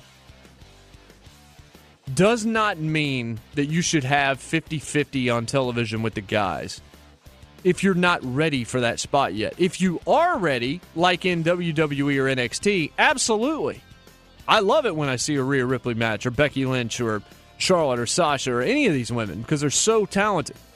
And there's a problem in AEW in that there's a lot of newer women that are still learning, that have had less than 200 matches in their career. And how do they get better if they don't get reps? And AEW is not doing non-televised house shows. They're only doing the television taping. So unless you're putting them on TV or on the AEW Dark YouTube show, which is also taped the same night, how are they going to get better unless they're working for other people? So I know that this is not an easy answer, but they're not ready. And when you're watching these matches and they're not good, especially when you compare them to the competition that's out there that I just kind of waxed about and talked about and gushed about what they did in War Games and what they continue to do, that's not a good look for AEW. And it's sort of defining that division in a way that maybe in a couple years they'd be ready for this spot. It's not, they're women, so we shouldn't give them equal time. It's they're women that aren't ready. The same thing I would say about some new guy that's been working for 6 months that can't hack it in the ring yet. It's no good for him to put him on TV and get him that exposure before he's ready, because then we're going to go ahead and figure out, okay, he's not very good. And then when he does get good, it's going to take him 2 or 3 times longer for us to actually buy in because we've seen him at his most mediocre. AEW's women's division is mediocre. Mediocre to the degree that they should not have a women's division on a weekly basis. They should find a way to get these women better so that at the time you want to feature them, it's not, look, you don't give them 50-50 just because you think you should. You give them 50-50 because they deserve it. And right now, other than the fact that they're women, they wouldn't be on your television. That's not going to fly.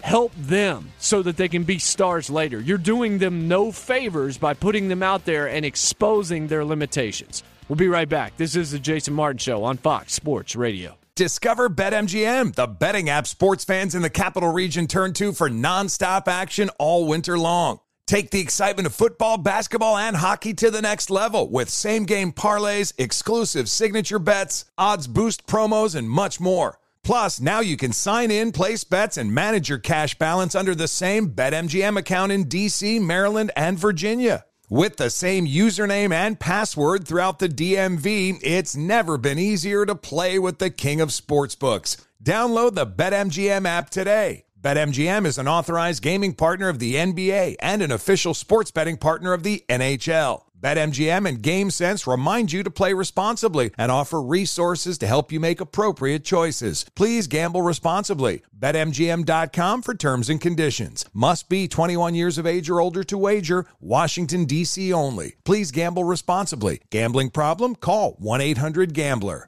When you're an American Express Platinum card member, don't be surprised if you say things like, Chef, what course are we on? I've lost count. Or, Shoot that! and even... Checkout's not until 4, so... Because the American Express Platinum Card offers access to exclusive reservations at renowned restaurants, elevated experiences at live events, and 4 p.m. late checkout at fine hotels and resorts booked through Amex Travel. That's the powerful backing of American Express. See how to elevate your experiences at americanexpress.com/withAmex. Terms apply. This is Holly Fry from Stuff You Missed in History class. The national sales event is on at your Toyota dealer, making now the perfect time to get a great deal on a dependable new SUV, like an adventure-ready RAV4. Available with all-wheel drive, your new RAV4 is built for performance on any terrain, from the road to the trails. And with plenty of passenger and cargo space, plus available tech like wireless charging, you and your entire crew can stay connected. Or check out a stylish and comfortable Highlander with 3 spacious rows of seating for up to 8 passengers. And with available features like the panoramic moonroof, you can sit back, enjoy the wide-open views with your whole family. Plus, both RAV4s and Highlanders are available in hybrid models, so no matter your style, you can drive efficiently and save on gas. So visit your local Toyota dealer and check out amazing national sales event deals on RAVs, Highlanders, and more when you visit buyatoyota.com. Toyota, let's go places. Whether it's your first time betting or you've been gambling for years, have a plan and know the game. Be aware of the rules and odds before you gamble. Set a budget and never gamble with money you can't afford to lose.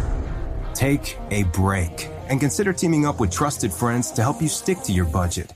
Remember, if you or a loved one has a gambling problem, call 1-800-GAMBLER 24/7 or go to helpmygamblingproblem.org for free confidential services. Screaming Trees, Shadow of the Season. That's right. Not technically Seattle, but close enough. Nah, I'm a huge fan of Screaming Trees. I'm never going to be upset when you play it, especially off this record. Sweet Oblivion. We're brought to you by Discover. It's the Jason Martin Show, finishing up the second hour of 3. The penultimate, if you will. Get your free credit scorecard today from Discover, even if you're not a Discover customer. That includes your FICO credit score. Checking that scorecard is not going to hurt your credit. Learn more at discover.com/credit scorecard. Limitations do apply. So we continue the pop culture discussion. We do have imaging, I know. We have music and things of that nature for J Mart's DVR, but we can just keep it going here. Here's the drill. The Mandalorian's happening on Disney Plus, and everybody's talking about Baby Yoda, and I've written, probably close to 4,000 words now on the first 3 episodes. And I'm just super excited about this show. And I have a hard time believing that Rise of Skywalker is going to live up to this. Jon Favreau's doing great stuff here. This is worth Disney Plus by itself. And you know what? I don't even want to talk about the content of the show. I want to talk about the fact that somebody has figured out the benefit of being on streaming services rather than traditional television. How many Netflix shows have you watched where every episode feels so bloated and exhausting because they feel like they have to go a full hour, as if it matters? You are not trying to fill an hour of television time. You're not trying to fill a block from 9 to 10 p.m. Eastern. You just have a story to tell. That's the whole point of being on Netflix or Hulu or Amazon Prime or something like that, is time doesn't apply to you. People aren't watching you at the same time. Whatever your story needs to be in that installment to tell a story from start to finish that has a good ending and a cliffhanger to move you to the next one, that should be all you need. Ozark's an example of it. Ozark going over an hour on many, many episodes on Netflix when it doesn't need to. And there's 10, 15 minutes of filler in a lot of these shows. Same thing as Netflix feeling like, a lot of these showrunners feeling like they have to put together 10-episode seasons or 12-episode seasons. That's what you have to do on FX. It's what you have to do on AMC if they ask you to do it. But you don't have to do that on Netflix. So what have I seen from The Mandalorian? I've seen a 39-minute pilot. I've seen a 32-minute episode 2 and a 37-minute episode 3. Thank you, Jon Favreau, for figuring this out. These have been so easy to watch, easily digestible, easy to consume, easy to enjoy. with definite starting and ending points. There's no reason for all three of these to have been an hour so that we would have had 10 or 15 minutes of nothingness happening around, because the story that matters, when you condense it, it's not like zipping a file or taking a WAV file and turning it into an MP3 and losing a lot of the quality of the sound. You're losing nothing here. All you're losing is the filler, the junk. You're getting just enough. You're getting all the meat. You're getting everything that you want, and you get to knock this thing out so much faster. So as much as I want to talk about how much I enjoy the show and the way the story's being told and all this, I want to talk about the structure of the show, because I think that might be the most refreshing and positive development that we're seeing. Hopefully, other people are going to follow suit from this. All these time rules only exist in a television space. They should never exist on a streaming service. So kudos to Jon Favreau and to everybody associated with The Mandalorian for figuring out that a 32-minute episode 2 was perfect and a 37-minute episode 3 this week was beautiful. If you'd gone an hour, it wouldn't have been. We'll be back with our third hour next. Final hour of the program. Glad to have you with us. I'm Jason Martin. This is the Jason Martin Show here on Fox Sports Radio, heard across the country. Heard via the iHeartRadio app, heard foxsportsradio.com. You can always search the Weekend Roundup if you missed part of this show. Check it out that way, as well as it's podcasted each week. You can find me on Twitter at JMartZone anytime. You can find us at 877-99 on Fox. And if you were in person, which you're not, you can find us at the Fox Sports Radio studios. They're brought to you by Geico. 15 minutes could save you 15% or more on car insurance. Visit geico.com for a free rate quote. Got a message during the break from a listener that said some nice things about the show, which I appreciate, and then said, "Can you pray for my friend Adrian? She found a lump on her chest. She fears the worst." Absolutely. And as a matter of fact, hopefully, within the sound of my voice, there are a lot of other people that heard that as well and will add Adrian to their prayer list. I say this off the top of every show, although I did not today, and that was just an omission by me, an accidental omission, but I'm blessed beyond measure, all reasonable and otherwise. Hope you recognize that you are as well. Hope this finds you and yours doing exceedingly well entering this Thanksgiving week.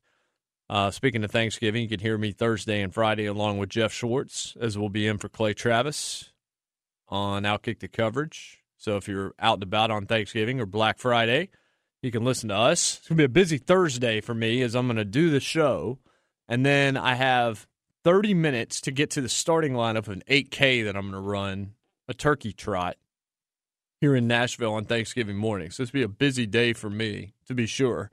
And assuming I survive that 8K, I'll talk about it maybe on Friday. But again, prayers up for Adrian, and appreciate the kind words. And hopefully her fears will not be realized. And instead of the worst, it'll be the best news possible from that. We are getting down to it in the NFL, where each win and each loss can be make or break time. I'm looking at the standings right now in terms of the wild card more than anything else. Now, the Raiders still have certainly a chance to potentially win the West. It feels like the Texans are in pretty good shape in the South. Even though, look, Tennessee has to play them twice in the last 3 weeks of the season. And if Tennessee continues to win games, then maybe that becomes interesting. But beating the Colts on Thursday night behind Deshaun Watson and DeAndre Hopkins doing Deshaun Watson and DeAndre Hopkins things puts them in a pretty good spot. Baltimore is running away with the AFC North at 8-2. Steelers are the second closest to them at 5-5. They're not going to catch them. And then the Pats are 9-1, and they're still the top seed at current because they have one loss. Baltimore could supplant them before the end of the year if New England loses, which they may lose today to the Dallas Cowboys. I believe, Eric Roberts wouldn't want to hear this said out loud, but I believe the Bills are in really good shape at 7-3, and I have them already penciled in as one of the two wild cards.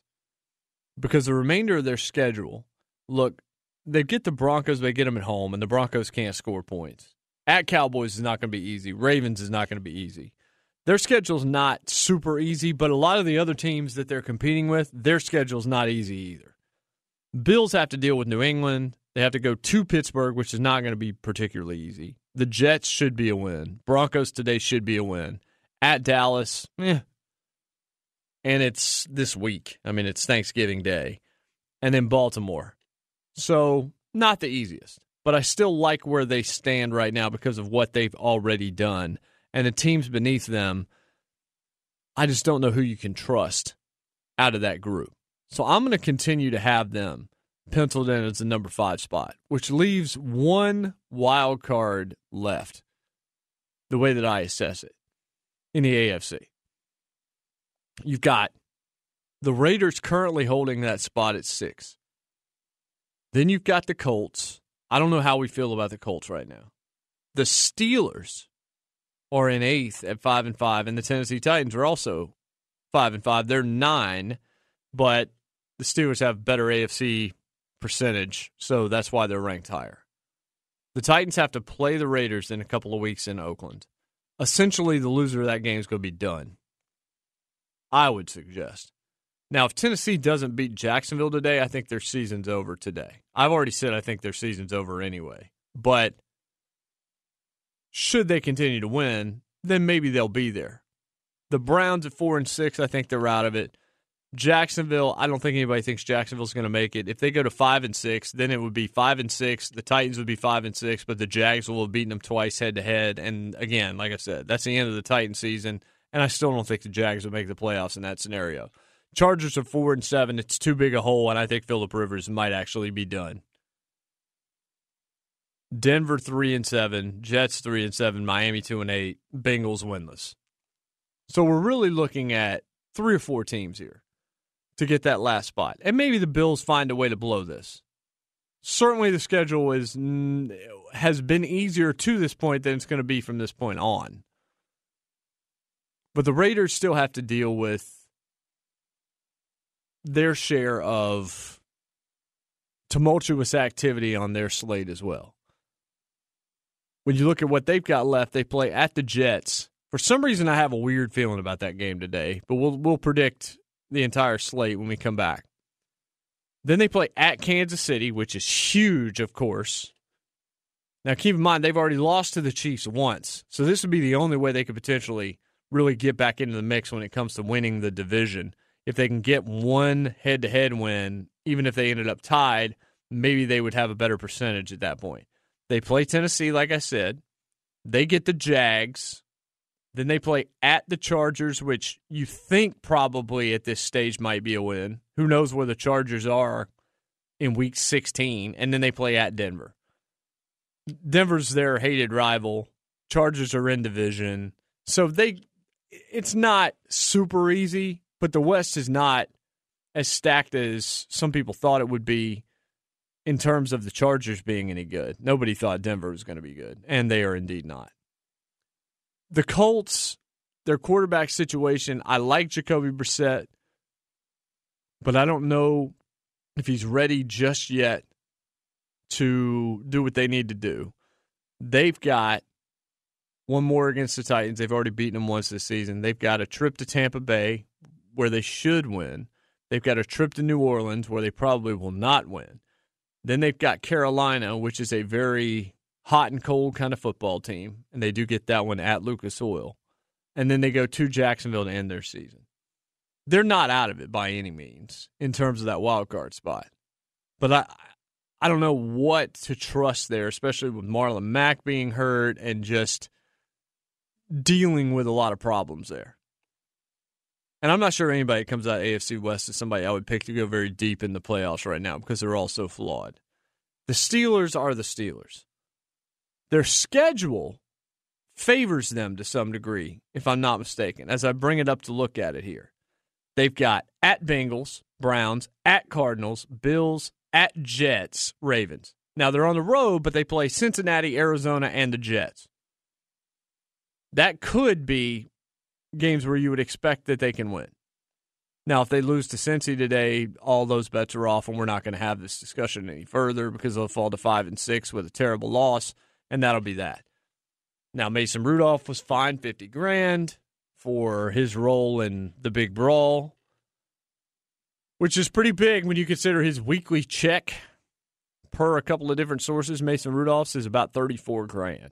So a check and a half, basically, is what he was hit with for his role in the giant fracas. There were 33 players, folks, that got fined in that whole deal, that ordeal, that still got ramifications because of Myles Garrett earlier this week and what he said, which we don't need to go into. So the Steelers are 5-5, so they're there. I think maybe the biggest game that's still to come in the division right now, or not in the division, but in the conference as it looks to the playoffs in the wild card, is Oakland hosting Tennessee. One of those two teams is out of it at that point, and we've got to see what's happened with Indianapolis and Pittsburgh around there. I don't think Cleveland can sneak in. I think you're looking at 4 teams. You're looking at Oakland, Indy, Pittsburgh, Tennessee for one spot.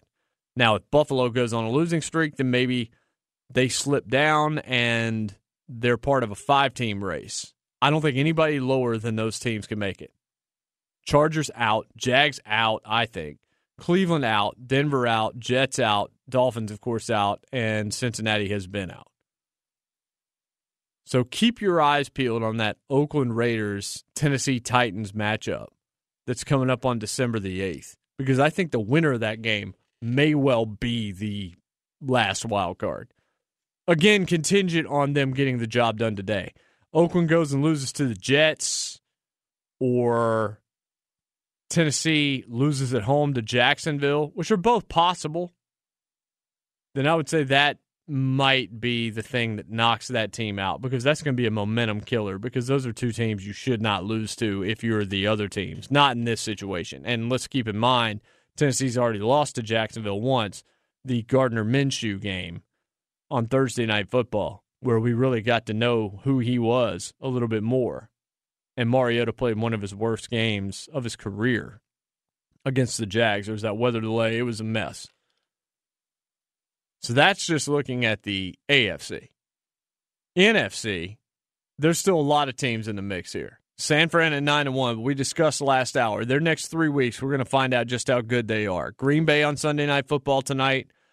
Then they go to Baltimore, then to New Orleans. They could go 0-3. They could go 2-1. If they go 2-1 or 3-0, they're the best team in football, because that is not the 3-team slate that you want. But a lot of their wins aren't particularly impressive to this point, so that's why I don't have them at the top of my own personal power rankings. Number 2 in the NFC right now is the Packers. So you've got a 1-2 matchup tonight on Sunday Night Football. Football gods rewarding NBC left and right. Saints at 3, 8-2.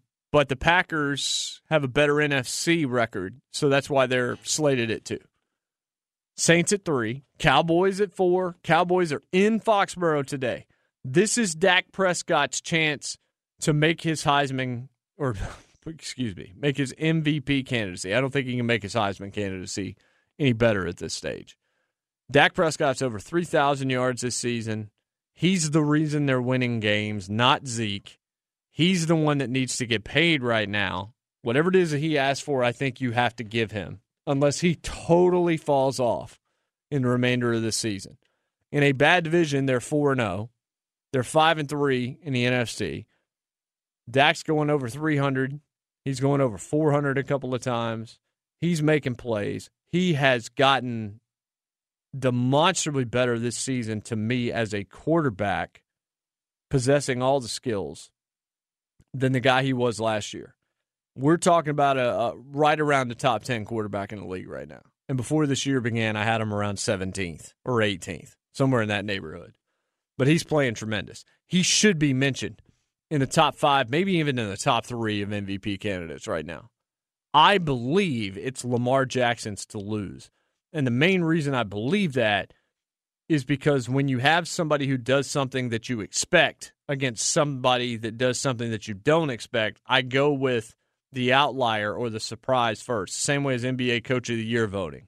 It doesn't always go to Greg Popovich. It goes to Mike Malone in Denver for what he did with the Nuggets, for example. You have some team that just completely comes from nowhere to win 50-some games, and then that guy becomes Coach of the Year because you never saw it coming, and he gets credit that way.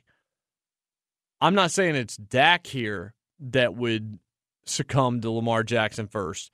I would say that if it came down to similar numbers between Lamar Jackson and Russell Wilson, who I still think are probably 1 and 2 on most people's MVP ballot now, that it would go to Lamar Jackson over Russell Wilson because you didn't see it coming from Lamar Jackson, and thus what he's doing is, in some ways, it impresses you more in your mind whether or not it should or not.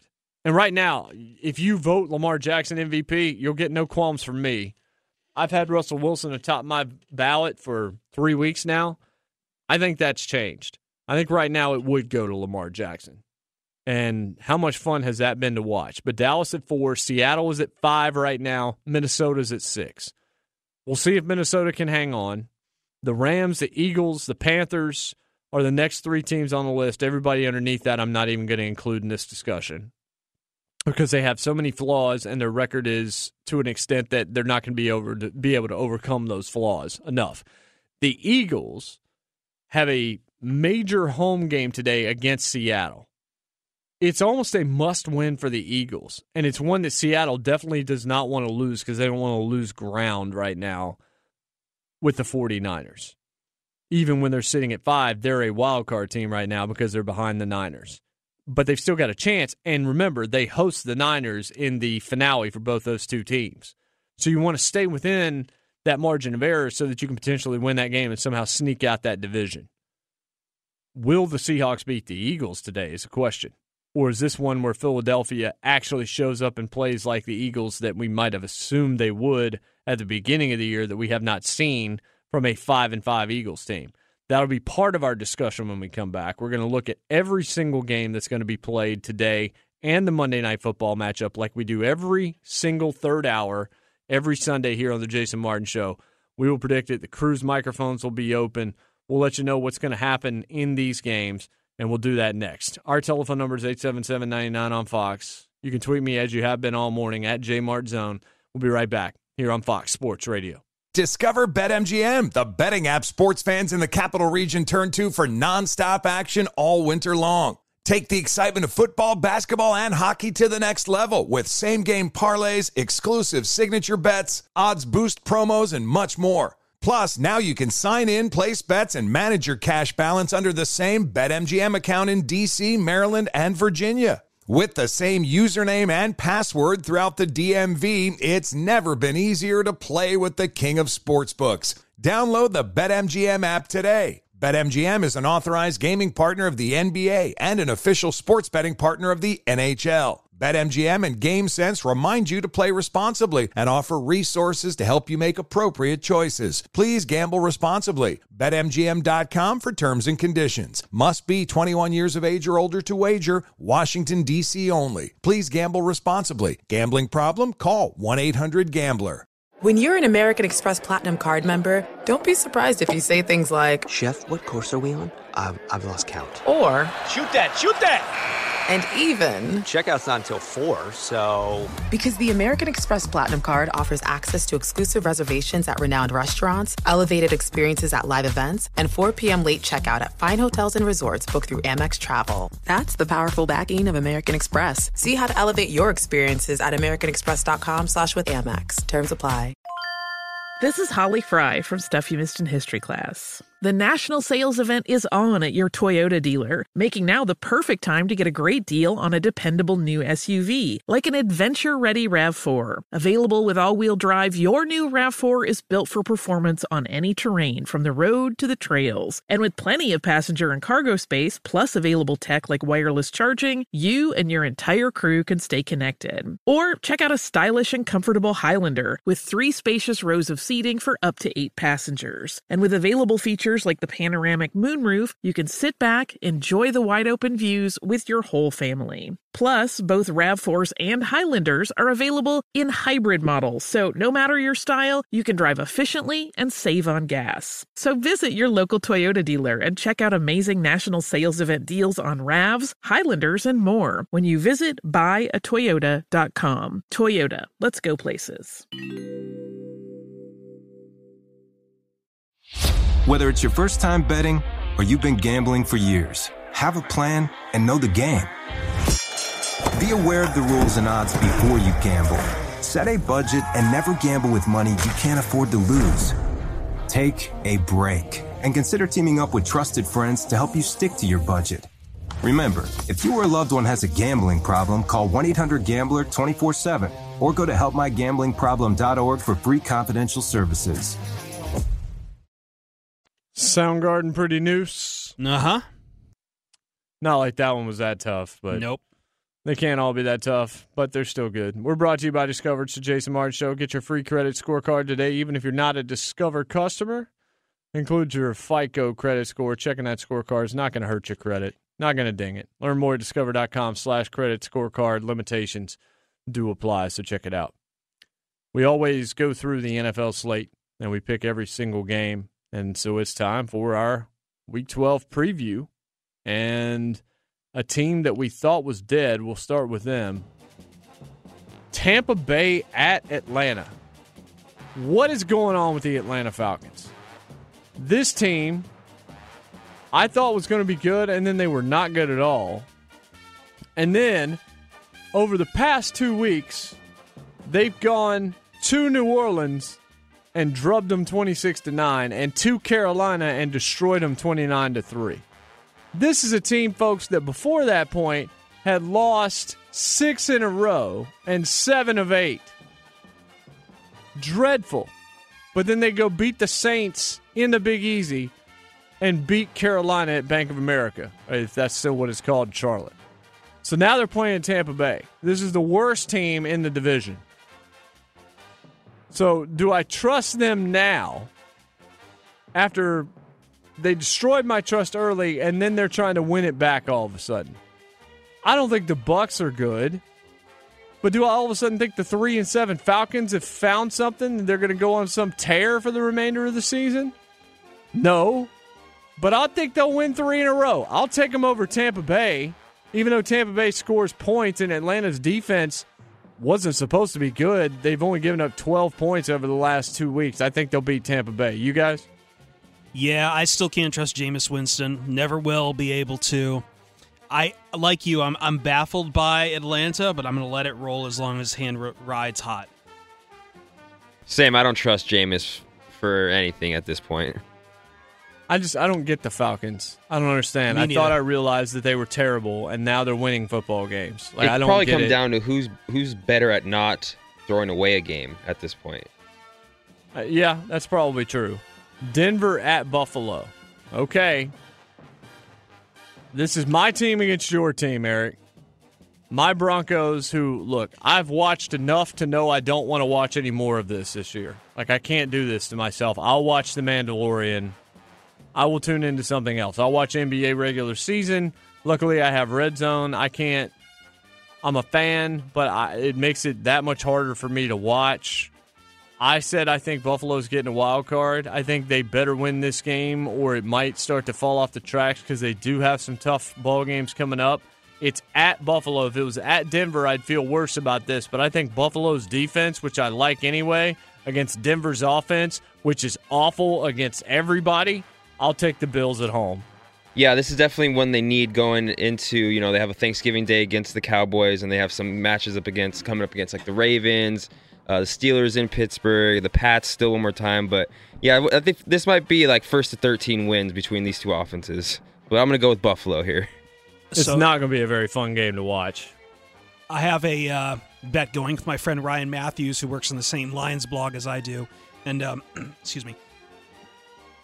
But I need the Bills to get to double-digit wins before they go to the playoffs, so they need this win. Don't let me down, Eric. Yeah, I think I don't think that's in doubt. Well, I mean, it's in doubt just because the football game has to be played, but I think the Bills are a better team than Denver. I hate to say that, but it's just a flat-out truth. Giants at Bears. Gross. That's what I feel about this game. Trubisky and whatever's going to happen at quarterback for the Bears against Daniel Jones and the fumbling machine and whatever's going on with the offense right now with the Giants, that's just two football teams that Nothing going right, but Chicago's defense of the 4 units is the one that I would trust the most, even if they're asked to do it a lot. I just feel like the Giants are probably going to hand it to the Bears defense enough that the Bears win this game at home.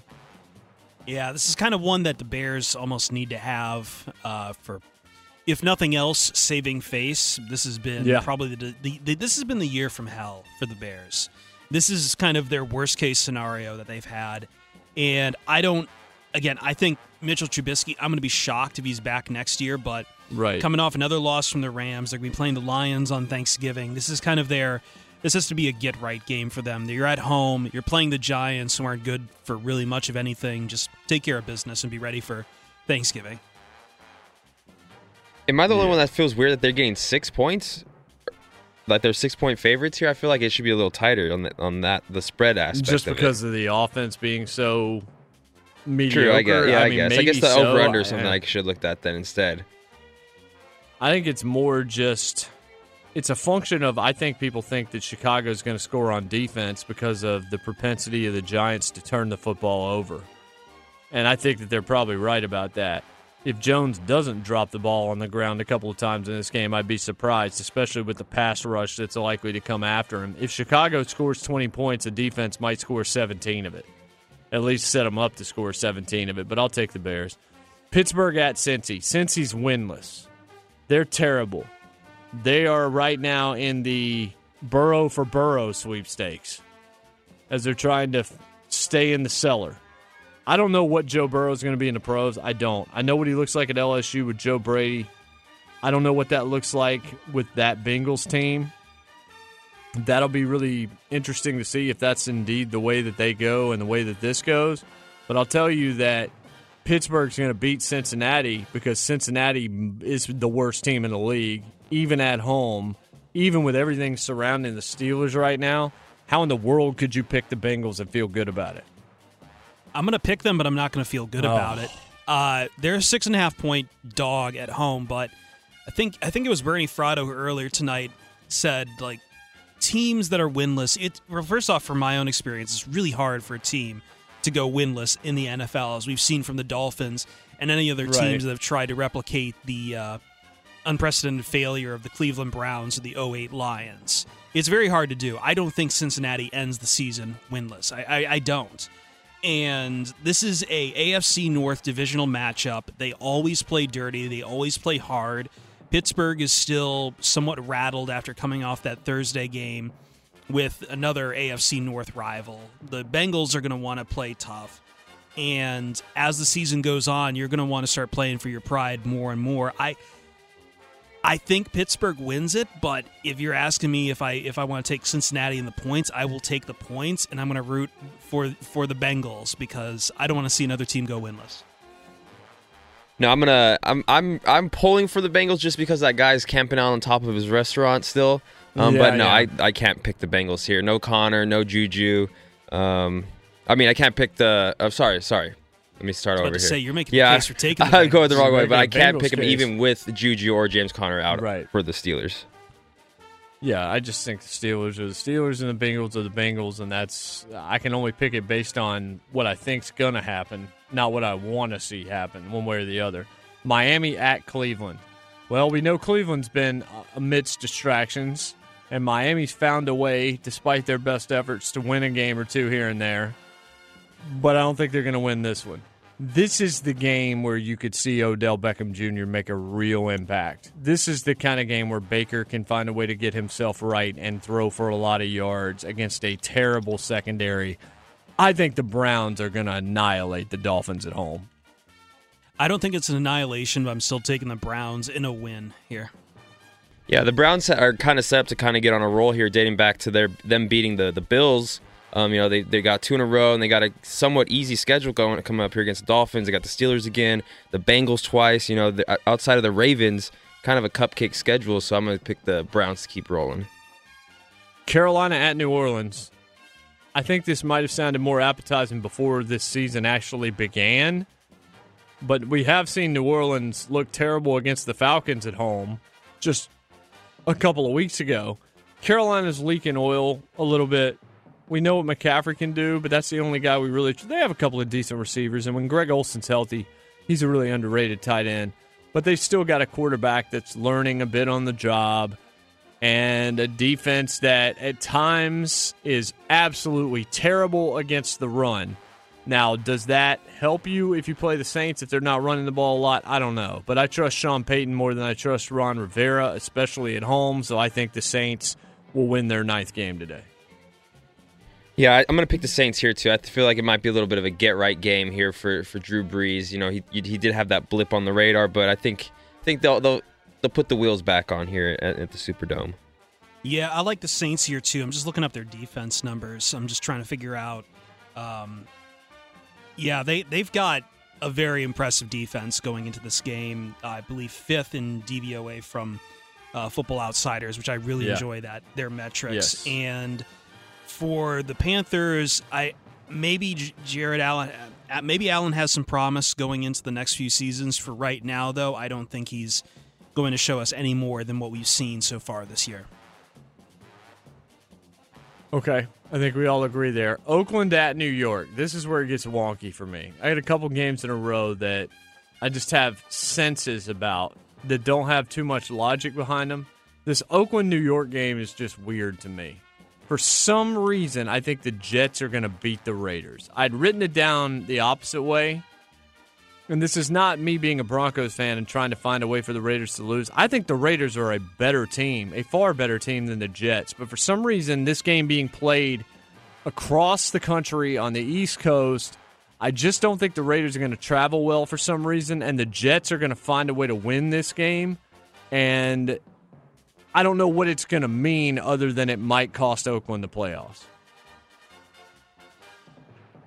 I mean, long term, I don't know what it's going to mean. But I can't believe I'm picking the Jets over the Raiders, but I'm picking the Jets over the Raiders. It does have that a feel where, I mean, this is definitely a test where do the Raiders, who obviously are surprising plenty of people, are they looking past the Jets that are underperforming? Because, I mean, the lure was there for plenty of people to ride the Jets wagon early. So, you know, it's definitely going to come down to whether or not Gruden gets his guys ready. But I'm going to pull for the Raiders, but I do feel you on the whole, you know, a West Coast team traveling east and, you know, could underperform. Blustering in from sea, with a rollicking song he sweeps along, swaggering. I screwed up the drop already, so I'm just going to kill it out there. No, I'm taking the Raiders here. This seems like the type of game where and really the whole back end of the schedule is where we start building more hype for the Raiders next year, just so they can set us up for more disappointment as soon as they hit to Vegas. And this seems characteristic, and I don't know. I like the Raiders here. I mean, so do I, but I've got to go with my gut. No, I get you. They're going east, and teams. I mean, how much data do we have about teams? West Coast teams traveling east. It's proven itself year after year after year. They just don't look as good. Funny you should mention that. Seattle at Philadelphia. We know how good Russell Wilson is. We know how good the Seahawks are. We know how mediocre the Eagles have been all season. Yet I'm picking the Eagles to upset Seattle in Philadelphia today. There's another one. I have a sense about this, that this is going to be a big day for Carson Wentz and that offense. And the defense is just going to be annoying enough to keep Seattle from doing what they've done to a lot of teams this season. I think Philadelphia gets a big win. Even with Jordan Howard out? I know. Not just him. I think Aguilar might be out too, even though Aguilar dropped a big pass last week. I'm not pulling over the Russell Wilson MVP train anytime soon, so I'm going Seattle here. We've been playing Seattle music. Both taking Seattle. We've been playing Seattle music all morning. I think it's only right that I take the Seahawks. Yeah, you know what? That's interesting. I came up with that idea, and now I'm picking against Seattle. I don't know what I'm doing anymore. We still got 1, 2, 3, 4, 5 more games to pick. Let's go to Brian Finley real quick. Maybe he thinks I'm a moron, too, for picking Philadelphia over Seattle, or maybe not. We'll find out. B, what's up? Hey, what's going on, man? You know, I actually used to live in Washington State, so when in doubt, you can't not deny the big play factor of Russell Wilson, so I'm going with the Seahawks. However, Jason, for the most part, I am on your side for most things, but this one, I'm going Seattle. I'll accept that. That's okay.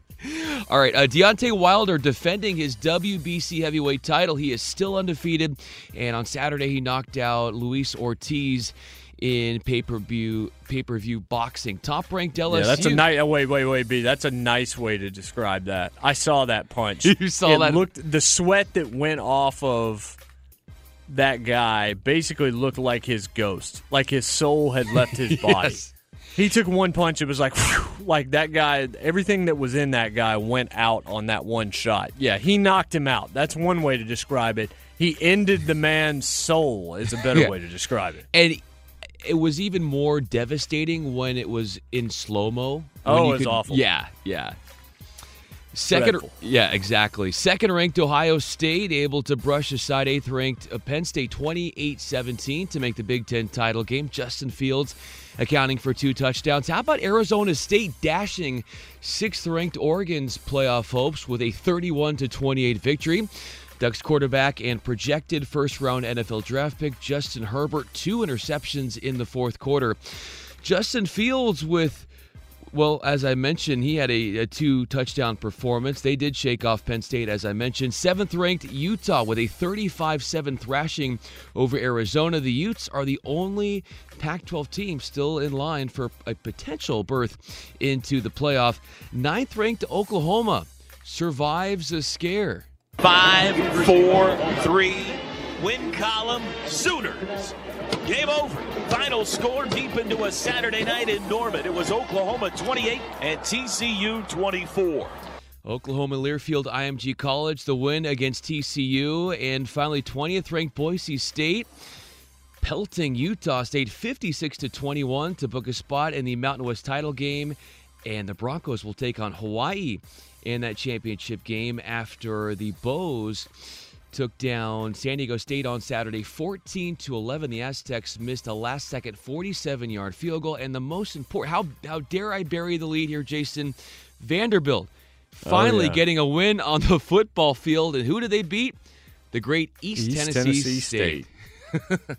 And they did it in front of, I think they won that game 38-7. I'm pretty sure they scored more points than there were fans in the seats. Oh, man. Here in Nashville for that game. Were you there? I'm surprised you weren't there. No, I had things to do, like not being at that game. Yes. That's the best way I know to describe it. Welcome back to Fox Sports Radio Studios, brought to you by Geico. Easy to save 15% or more on car insurance with Geico. Go to geico.com or call 800-947-AUTO. The only hard part, figuring out which way is easier. I'm not kidding, folks. If you go find the photos of what that stadium looked like, Vanderbilt's home stadium looked like at kickoff, I mean, there were probably more people at your local public library yesterday than were actually at that football game. I mean, that was embarrassing. That's an SEC school. I know it's not exactly Alabama, Tennessee, whatever, but that's embarrassing. We've seen schools that, have high academic reputations that also have great atmospheres as it relates to sports. Stanford, Northwestern, Duke. Vandy doesn't have that excuse anymore. And hey, Ivy League, Harvard and Yale, climate change protest. That's going to get people on your side.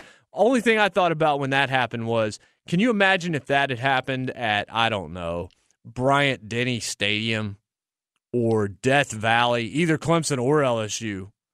Like, imagine if that had happened like in a real football stadium where a couple of, groups came on to protest fossil fuels and all this in the middle of a football game. And the question that I saw asked on Twitter was, how exactly did they get to the game? Did they walk?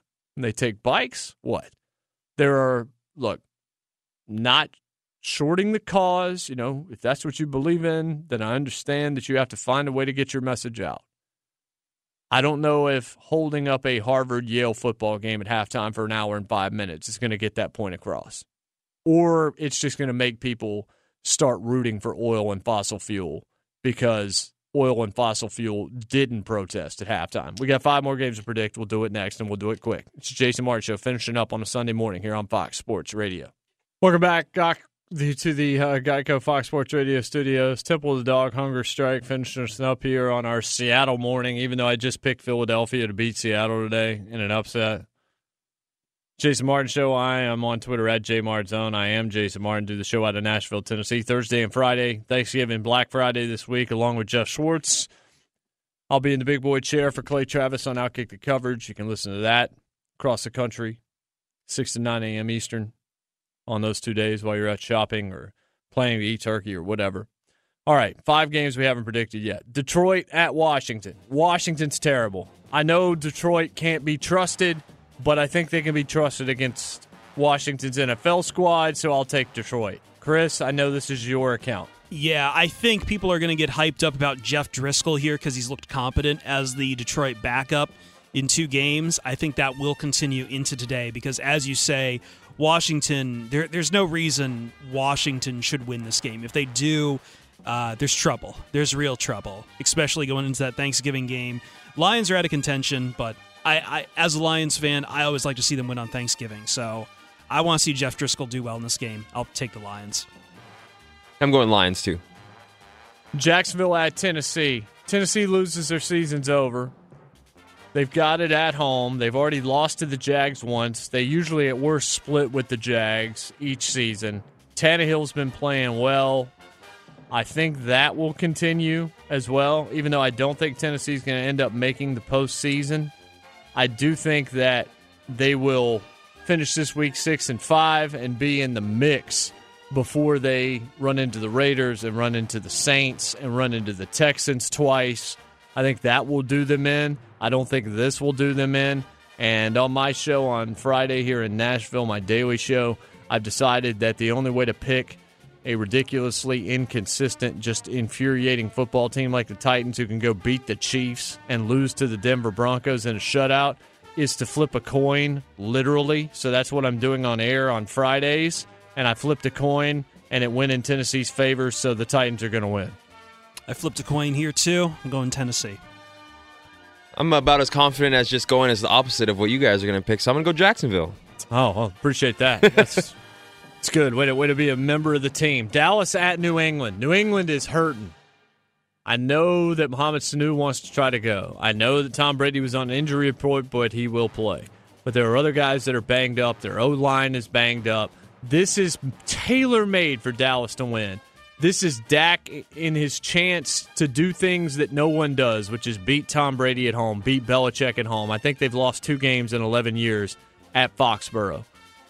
So this is so foolish of me to do because it's Jason Garrett. But I really like how Dak Prescott is playing. I think that New England is banged up, and I think the Cowboys are going to get them on the road and continue to make a playoff push.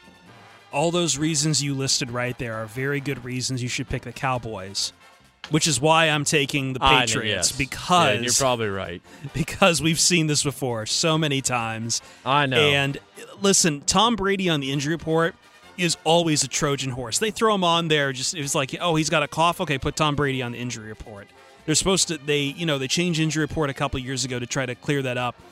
Belichick will still put him on there. He's probably right to go. I'm taking the Patriots. I'll take the Patriots too, guys. Green Bay at San Francisco. Great Sunday night football matchup. This begins this murderer's row for the 49ers where they go Green Bay at home, at Baltimore, at New Orleans. We're going to find out a lot about this team in the remainder of this season. 1 loss right now. I think they're going to have 2 come Monday. I'll take Green Bay on the road to beat the Niners. So I'm still bucking the trend here.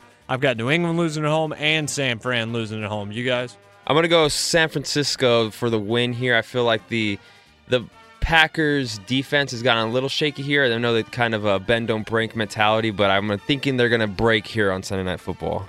This one's really tough for me because I want to trust Aaron Rodgers. I know I can't trust Jimmy Garoppolo, but man, that defense for the 49ers, that's real, and that will probably send Aaron Rodgers to the press scrum afterwards in a very sour face. Maybe, but I can see them running the ball. I wouldn't lay points on San Francisco, but I will probably take them to win outright. And then finally Monday, Baltimore at Los Angeles. Look, Lamar Jackson's probably the MVP frontrunner right now. Ravens might be the most balanced team in the league. But I'm picking the Rams to win the game. I don't know what I'm doing this week. I'm picking the Rams. Ravens. Rams. Yes. Really? I don't know why. It makes no sense. There are a few of these that I'm just going gut feeling on. And, it's the NFL, so who knows what's going to happen. I'll tell you, we'll be on Outkick Thursday and Friday. We'll see you then. We send you to Fox Sports Sunday. Brian Noe, Andy Furman. Those guys are jacked up to talk sports. Stick with us here on Fox. Whether it's your first time betting or you've been gambling for years, have a plan and know the game. Be aware of the rules and odds before you gamble. Set a budget and never gamble with money you can't afford to lose. Take a break and consider teaming up with trusted friends to help you stick to your budget. Remember, if you or a loved one has a gambling problem, call 1-800-GAMBLER 24/7 or go to helpmygamblingproblem.org for free confidential services.